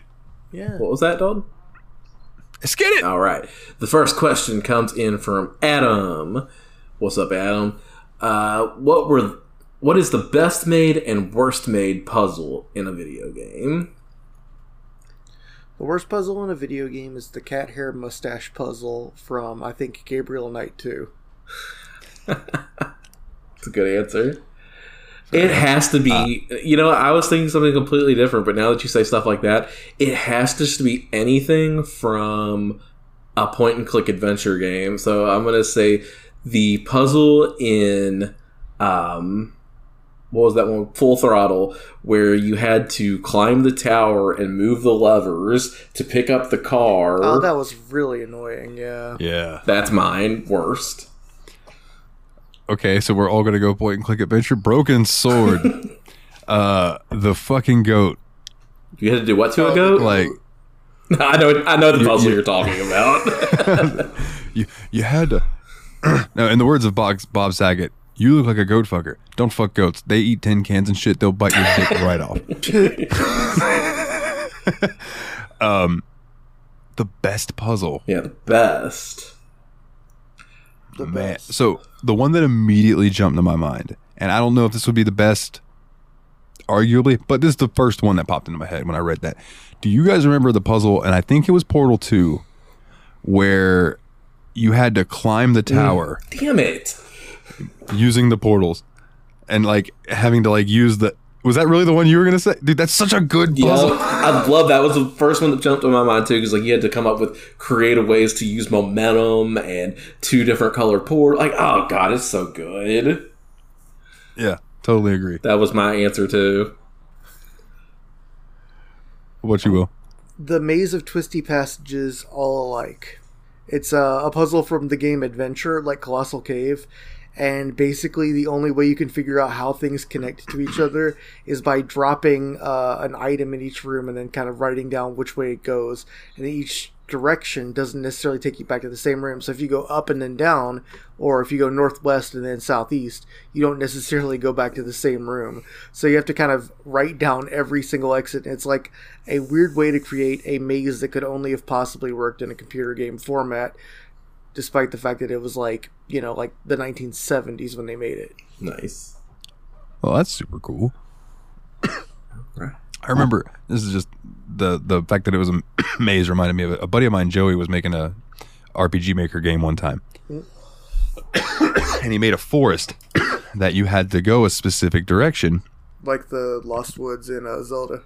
Yeah, exactly what he based it on was the Lost Woods in Zelda. But he named it the Konami Forest. Oh, so you had to go up, up, down, down, left and right, and left and I right. like that. Yeah. That's cute. That's very good. Yeah, and I was like, bro, that's brilliant. And I don't know if he ever did anything else with it, but he made that, and I was like, bro, I really like that. You do more, and he never did. Nice. All right. So our next question comes in from Team Retrogue. Check him out on YouTube. Do you have any games on your phone, and do you actually play them? Dalton. Yes. I have an idle game on my phone that I've really enjoyed. In fact, I don't know if he listens to this show, but shout out to JRPG Report, Discord member, Patreon member, and listener, Kularian. He told me about a phone game that he plays called Grimoire. And it's just a little idle like tapper game, and it just builds up numbers and stuff. It's, NGU idle for your phone. Yeah. And I really like it. I also play one called Cats and Soup. Cats and Soup. Which is just an idle game where these cute little animated little cats, they're just making soup and making food and stuff, and you run a little thing. I also, for a while I was fucking around with these little games that, they're so stupid, and I paid money to make the ads go. It was one of those games where I enjoyed playing it enough because it was monotonous that I paid to make it have no ads because it was throwing ads at me every 30 seconds. And that was Pixel Demolish. And then I have Raid Shadow Legends on my phone. I don't ever really load it into it, but I do have it because every now and then I'm on the toilet for a long period of time and just feel like playing an RPG. And then I have some fishing games. Nice. Because this show and fishing is synonymous. Right. Weirdly enough. Or fishing games, at least. Yeah. Yeah, for me, I have 2 games on my phone that I actually play. I have a few others, ones that I used to play and ones that I think I'm going to play at some point that I never will. But the 2 that I actually play are Pokemon Go. I don't think I need to describe that one to anybody. And Sonic Dash, which is kind of like a temple runny type game with Sonic characters. Yeah, I used to play a lot more phone-based games, and I just kind of fell off of most of them. So lately, if I'm pulling out my phone to just kind of kill some time, the 2 main things I do is there's a Microsoft Solitaire suite that's available for phone that has like Klondike, Free Cell, Spider, and then 2 bad games that I don't like to play. And then I also play a lot of like just randomly pulling up a chess, like the chess.com app, which I think is just called Chess on iPhone, and playing against the random bots on there. Like, especially the beginner bots, and just kind of, I got 5 minutes, let me embarrass a beginner bot. Nice. I mention this all the time when we talk about mobile games, but I got to give a shout to 2 games that aren't around anymore because their developer, or the people that were, keeping them running and everything, they went under. But Hellfire the Summoning and the game Blood Brothers. I think you Both literally of those- mentioned these on either the last episode or the one before that. They're both, and I won't go into detail about them. It's just they were my favorite phone games ever, and it was during that heyday where like the microtransactions weren't egregious. It was just like pay for no ads, and that was it. Like, and they were so good, and they're gone forever. You can find the APKs, but you just can't connect to the server to play. Sucks. Yeah. All right. This next one also is from Team Retro. Zelda Ocarina of Time. Tell me how you really feel. Have it on 3DS, played it for about 2.5 hours and went, well, that was about it. Yeah, I think it's a product of its time. I think it was a really important game, and it did a lot for like the genre of making worlds bigger and bigger and bigger. Because when that game first came out and you walked out into the open plain leaving Kakariko Village, everything felt so big and open and wide. Ooh, buddy, it does not feel like that as an adult. When we have, trails, good God, Tears of the Kingdom and Skyrim, like, it just does not feel big anymore. And that's what I was going to say is that, like, my first big jump from, like, those types of games was the first time I loaded up Oblivion and walked out of the sewer, and it was just like, boom. Here's this entire world. Go do whatever you want. And it was like, what? And I get that Ocarina of Time. It's kind of like when you go back to those, so Grand Theft Auto 3. You're like, man, that game was so cool. And you go back now and there's like 10 pedestrians randomly strolling about, maybe 2 cars in traffic. Not a lot going on, right? Compared to when you load up GTA 5 and there's realistic traffic and pedestrians roaming around and stuff. It's wild. Yeah. I think it was a good game. I mean, that's a controversial opinion. I know I'm very brave for saying it. Yeah, it was a good game. I liked it. It doesn't mean I'd really go back and revisit a lot of those very transitional games. Yeah. Listen. Hey, listen. No. The next one comes in from Team Retro. If you were to actually buy one of the handhelds I seem to have a crippling addiction to collecting, which one would it be? Steam Deck excluded. You bastard. Fucker. Dude. Does the Switch OLED count? Because that looked really nice. Got him on a technicality. You've covered so many, and they all have such hard to remember names. One name that I remember was like the Odin one. I remember that one looking pretty cool, so I'm going to go with the Odin.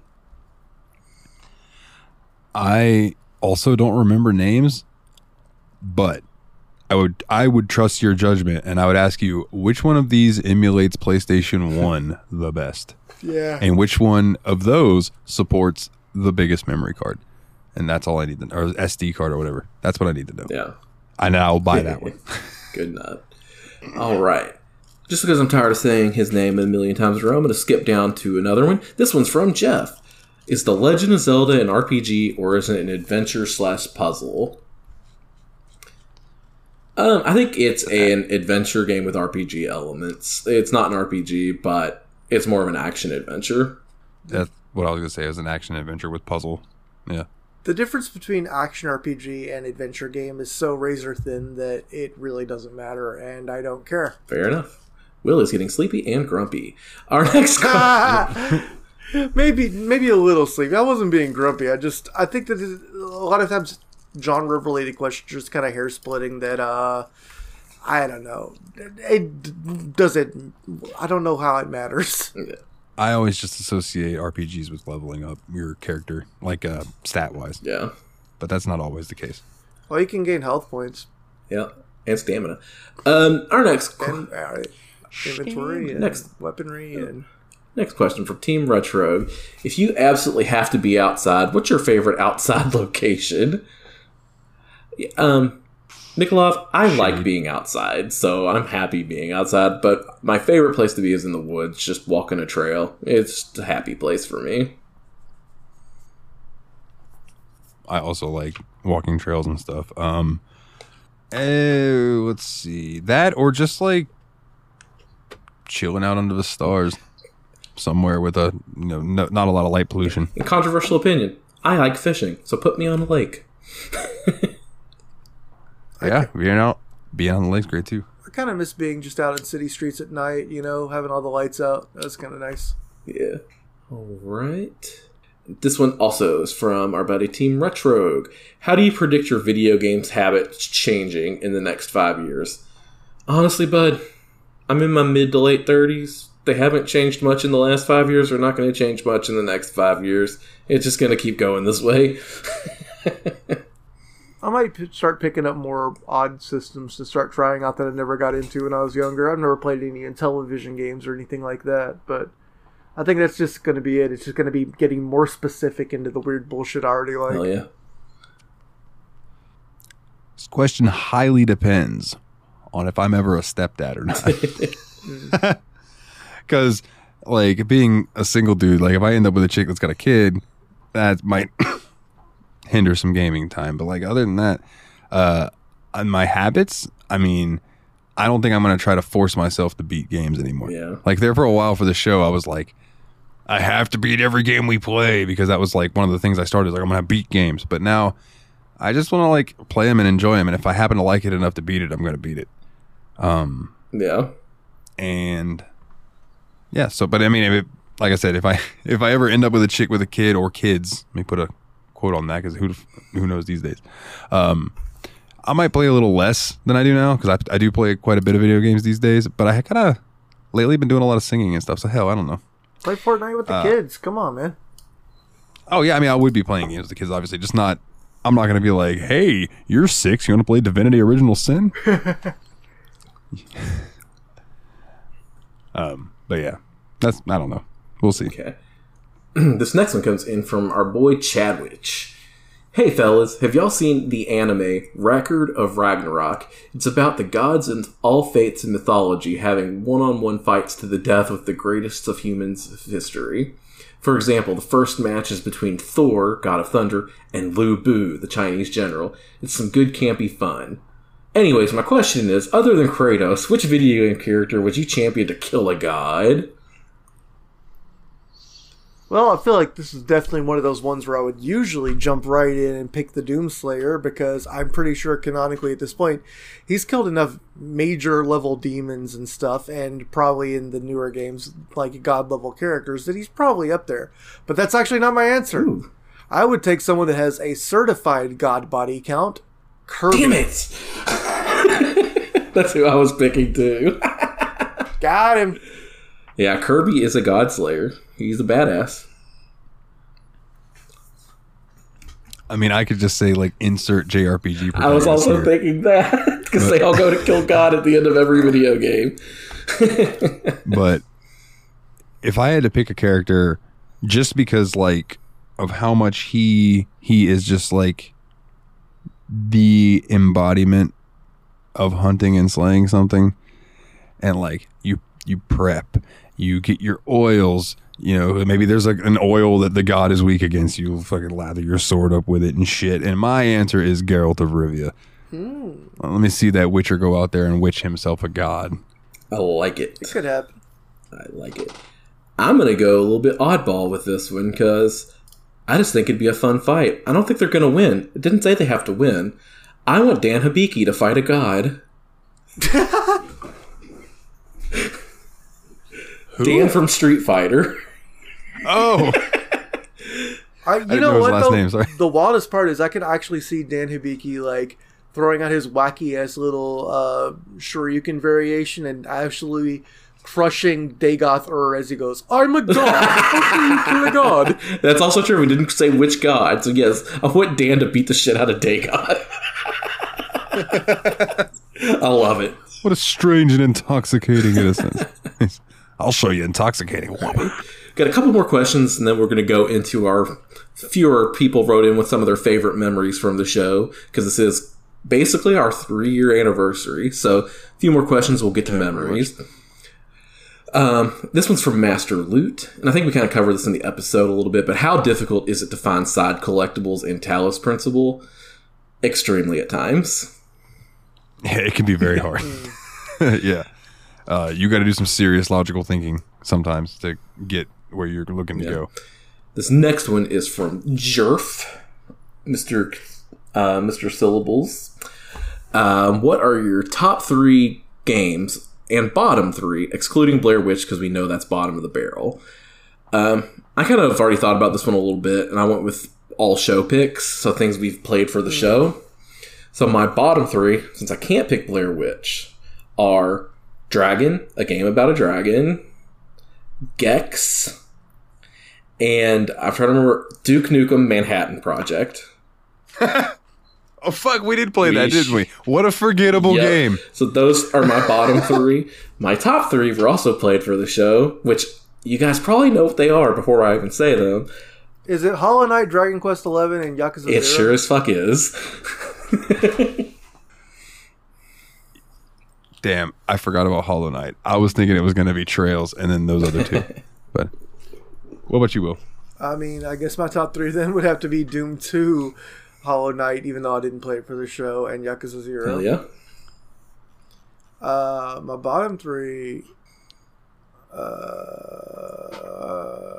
Blair Witch again. I mean, it's art, but we can't say Blair Witch, damn it.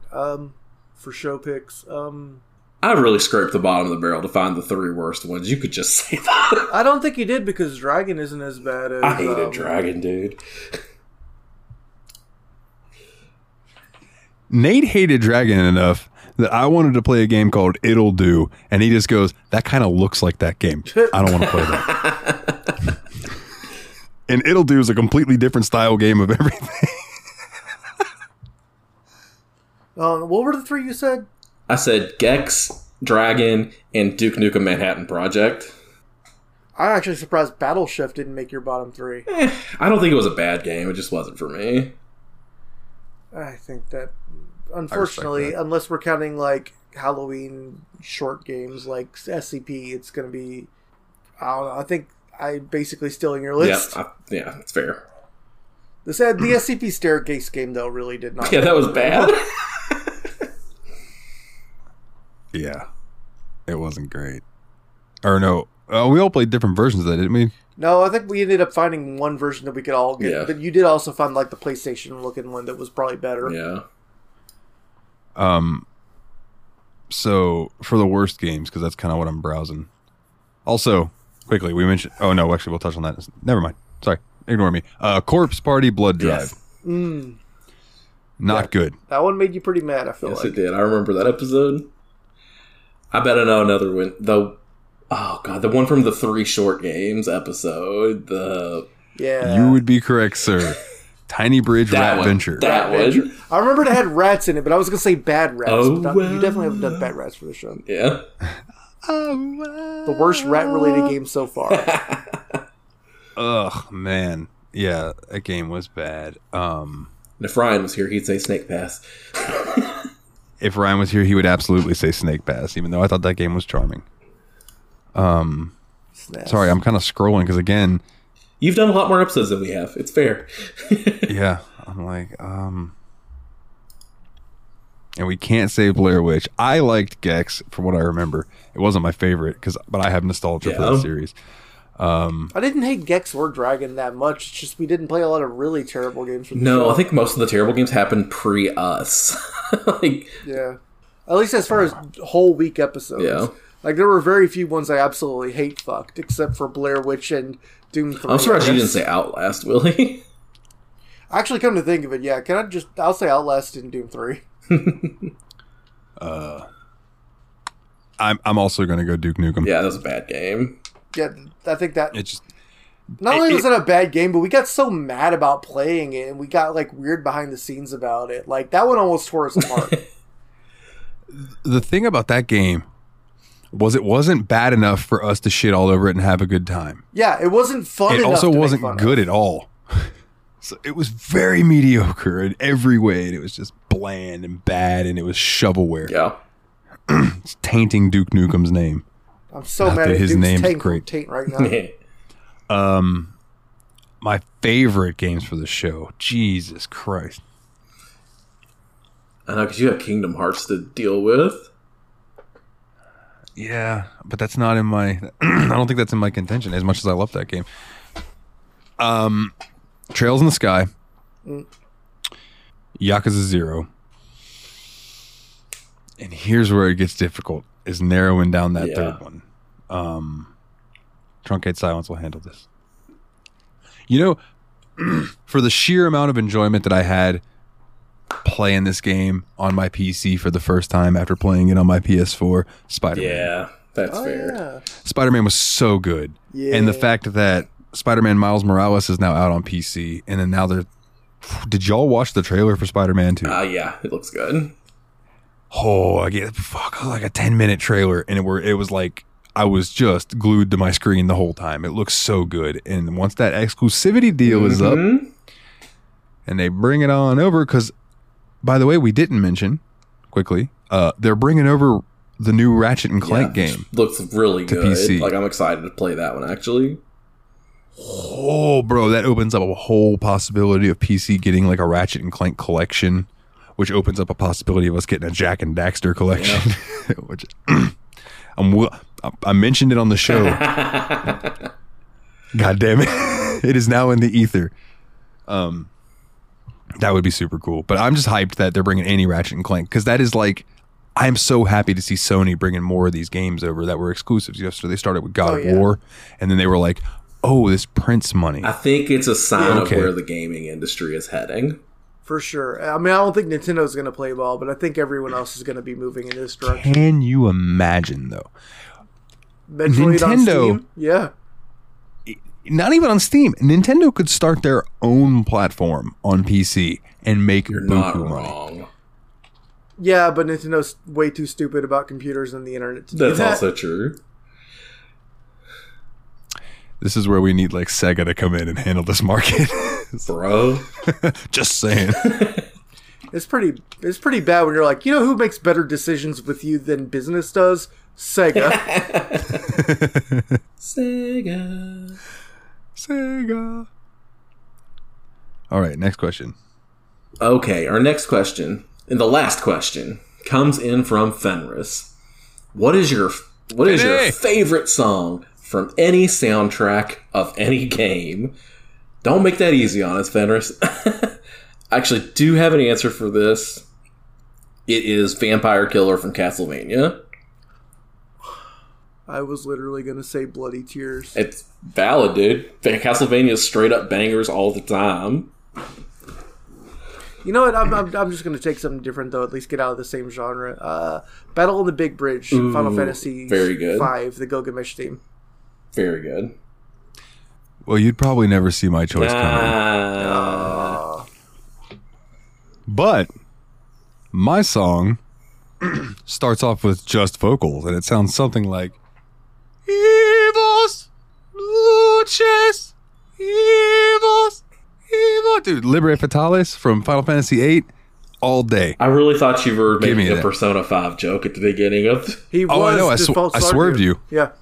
I swerved you. You got us. Got swerved. I pulled a Vince Russo on you.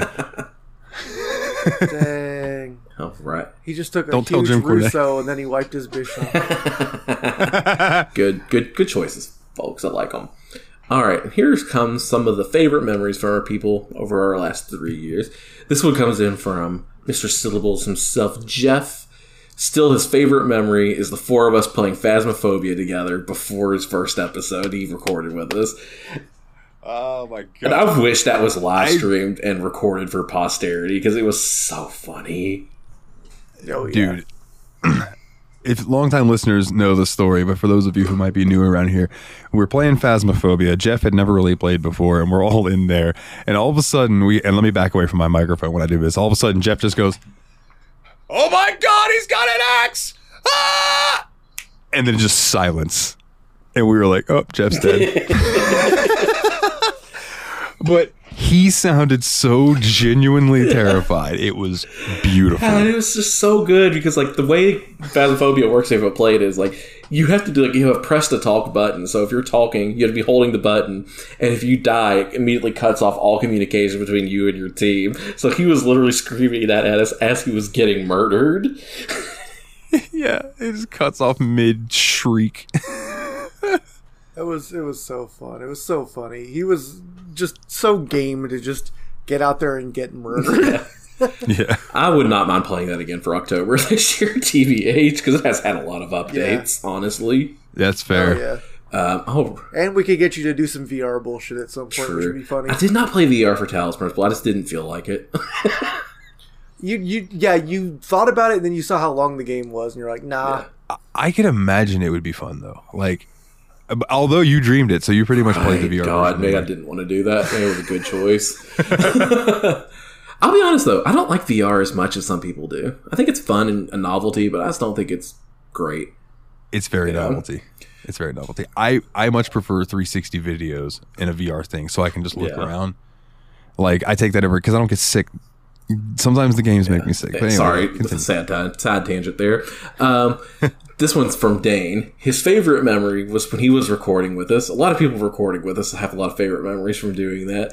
Was the look of realization on Willie's face during the first question on his Metal Gear quiz for the Metal Gear Revengeance episode was priceless. He was literally describing Metal Gears for an RC car in a quiz about the Metal Gear Solid franchise, and Willie experienced all 5 stages of grief in 2.3 seconds.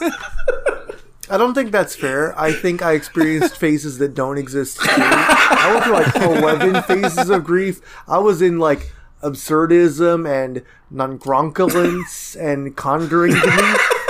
Like, I was just out there. Like, the moment I realized that there were no actual relations to Metal Gear and it was literally just gears for RC cars, like, I went through so many different thoughts before I realized, oh, like, I'm just picturing you literally that moment in my force head. reset my brain. It's like when you pick up a cat in a certain way and set it down really hard, and the cat's just like, now what was I doing? Oh well. Yeah. Oh man, it's really funny. That was really good, Dane. Like, you're such a bastard, and I love it. That was a hell of a prank. I loved it. I still won that game. You really did, bastard. This next one comes in from Team Retro. He actually had 2. His current favorite memory is when he confused Machine Head and Radiohead. That was such a wonderful moment because Dalton got really excited. He's like, "Ooh, somebody wants to talk about Machine Head." And then he was talking about Radiohead. Then Willie got really excited because he got to talk about Radiohead. Yeah, and I'm over here like, damn it! And I'm just vibing. Machine Head only put out 2 of the greatest metal albums of all time. Damn it! Whatever. They was just waiting. Maybe they actually mean Motorhead. Maybe I could talk. And then one of his other favorite words was when we played Kingdoms of Amalur, and the troll, he just killed parkour in mid-sneeze and died hovering in the air. I love video game glitches, dude. They're so good. I love Eurojank so much, dude. Oh, yeah. And then Adam really enjoyed that last Halloween compilation episode where we covered some out there games. It was super interesting hearing all the opinions. Yeah, I love the Halloween season when we do all those free games because it just always provides some level of weird entertainment. Yeah, because I mean, the thing is that we don't really screen them very hard when we go into them either. Yeah, exactly. So that means that, like, there's definitely a couple of them that surprise us in different directions than we thought they would surprise us. Yeah, because like I remember like not even last year, but the one before that, where we were just kind of scrolling through itch.io and Dalton found that one horror game that was set in St. Augustine, Florida, in an asylum, and it was actually like really fucking well put together and good, and it was just like a game jam 2 day of working on it game. And it was like we were all surprised at how good that was. And then sometimes you get the stairs in the woods where you just fuck up the stairs and have to stand there for 5 minutes so something happens, and then it's just a jump scare. And I still enjoyed that one. That's the craziest part. Like, I did have a great time with that game. The Stairs in the Woods story is so wild, and that game just did not bring that across at all. Yeah. But thank you guys for writing in those memories, because I remember all of those. Those are all so good. Yeah. Absolutely. It's been hella fun recording this show with you guys. Oh, yeah. And if you're listening to this and you didn't get any questions in and you would like to put in memories, or if you're a listener that's not in the Discord, you'll get the link for that later. Hit us up on social media, tag us on Twitter, Facebook, whatever, and let us know. Like, I like to hear from people. Even if I've got to Google Translate what you say, that's fine. Like, I don't care. Type out however you got to. Send it to me in wingdings. I'll figure it out. Even if you think something I said was dumb as hell, like, say it, Yeah. Give us a 5-star review, then tell us how shitty we are. Just make sure it's 5 stars. That too. Just make sure it's 5 stars. That way we'll read it. If it's a 1 star, we won't pay attention to it. So yeah, exactly. I haven't checked how many reviews we have in a long time. I should do that while we're doing this next little segment. Well, this next little segment seems very important if it's what I think it is. I think it. Yeah. Yeah. All right, let's go. So Nate's been between a lot of ideas for our next game. He sent us a list of 10 games he was considering, so... Yeah, I had a list of 10 games that I was considering. I had to eliminate a couple of them because I'm going to be out of town for like 4 days this week, and they're too long for me to want... Because I want to beat both of these games, but I don't want to attempt to beat it in that time period. Okay, I know exactly the two that just got knocked off too. Damn. So okay, continue. The 10... I lost a quarter to myself. Sorry, buddy. So the 10 games that I have listed, these are 10 games that... No, I didn't. Sorry, continue. I'm talking so about the 10 games that I have listed that I want to play, that were all really in contention this week, were Resident Evil 2, Yakuza Kiwami 2, Turok, Dead Island, Okami, Slime Rancher, Subnautica, Tales in the Sky Second Chapter, Rayman 2, and Maneater. All wildly different games, by the way. Like, you could see why I was struggling to decide between these. So the two that I immediately knew I had to eliminate, sadly, because I do want to play both of these really badly, were Trails in the Sky Second Chapter and Yakuza Kiwami 2. So those were the two I initially... Then I looked through the list, I was like, I don't know that I want to play an old platformer, so Rayman 2 got cut. And then Maneater sounded like the least interesting to me out of the ones I had left. So that left me with Resident Evil 2, Turok, Dead Island, Okami, Slime Rancher, and Subnautica. Subnautica's still a lot of bangers on this list. Subnautica's also a little too long, so bye.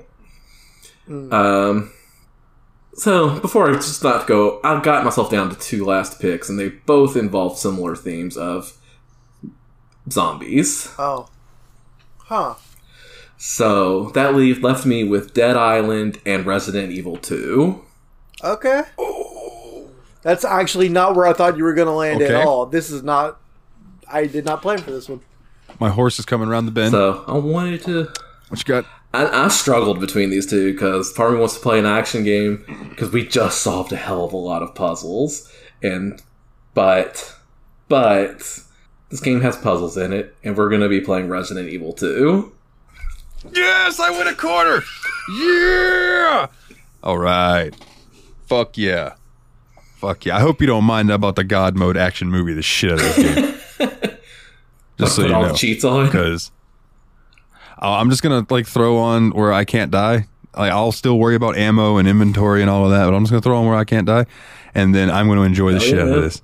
Because Resident Evil, when I was a kid, I loved the idea of the games, but I died so much because tank controls back in the day. Oh, yeah. Because I was really sad by the way, when Outlast 2 beat Resident Evil 2 in the fan poll for the Halloween games last year, and I feel justified because Outlast 2 sucked. And so now I'm ready to play Resident Evil 2 before Halloween. All right. I do own that. Cool. I'll get that installed after we get done here. There you go, fellas. All right, That's an then. exciting pick, man. I definitely, if I had been asked to place a win, place, show bet, I don't think I would have made anything on that Oh, one. wow. Nate, could you What's do me up, a bud? favor? I need you to make a note for our next episode. I'm going to give away a couple game keys of random games because I remember us saying that we would give away some keys when we hit 10 5-star ratings. We are now sitting at 11 hell 5-star yeah. ratings. Thank In you, fact, viewers. we only have 5-star ratings Nice. so far. So that's what's up. So I would like to, right here at the end before we end, I want to read a couple of these that we've never read on the show before. One, from The Real Mr. Puzzles.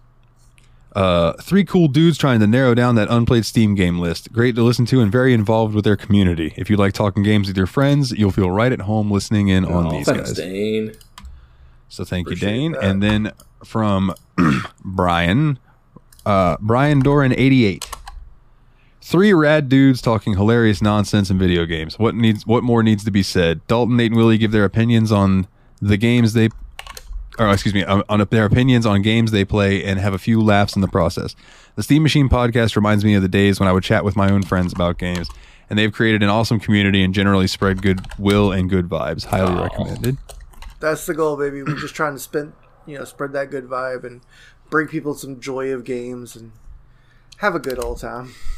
Now, this one might be an older one, but I don't know if I ever read it on the show, but it's funny in retrospect now. From JL Hall Tech, which is our buddy James Hall. This was posted December 22nd, 2021. Okay? This show is amazing. The amount of enthusiasm and commitment the hosts put into the games they discuss is awesome, and I really appreciate all of the banter. Feels like listening to buddies hanging out and like you're one of them. Now do Nier Automata. So we got to it a year later, but we did get to it. Hopefully he's still James. listening. Oh, he does. He messaged me and he was so excited when he said that he popped up and said Nier. He was like, yes! So, yeah. In fact, I believe James is one of our patrons. In fact, he is. Speaking of our patrons, Yeah.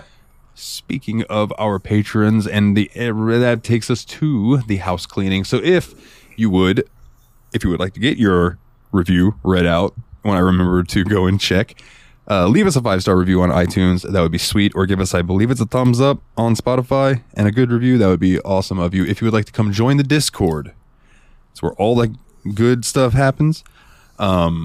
Is going to be bit.ly/TSMP Discord. I might trickle out a couple codes in there as well for the people that are in there. So if you want to check that out, come join. If you want to check out the website, which is now up to date, thanks to one Mr. Puzzles Dane himself, bit.ly/the Steam Machine Podcast, capitalized phonetically. If you want to join the Patreon, which would mean a shitload, it helps me pay some bills, and that means the world. Patreon.com/the Steam Machine Podcast. Shout out to Yabs Pod, yet another BS podcast, a bi-weekly show where me and my buddy Jeremy, on the off weeks of Steam Machine Podcast, just talk some shit to each other, basically, for like 2.5 hours. Shout out to the JRPG Report, which I did release a new episode of recently because there actually was JRPG news. Yay! It has been dormant forever. It's like, dude, okay, I cannot make a whole episode on this Genshin Impact and Honkai Impact and whatever the Honkai Star Rail, the new one is. I'm like, dude, they're not even JRPGs. Anyway, new JRPG Report's out. Go check that out. It's a family-friendly show. You can listen to that around your kids. Do not listen to Yabs Pod around your children. The merch link, you want to get yourself a shirt, that'd be sweet. Rep us. Tell your friends about us because we're all really, really bad at promotion. So if you could spread the show by word of mouth, that'd be sweet. And that you could start by wearing a lovely shirt with our logo on it, tsmpproductions.threadless.com.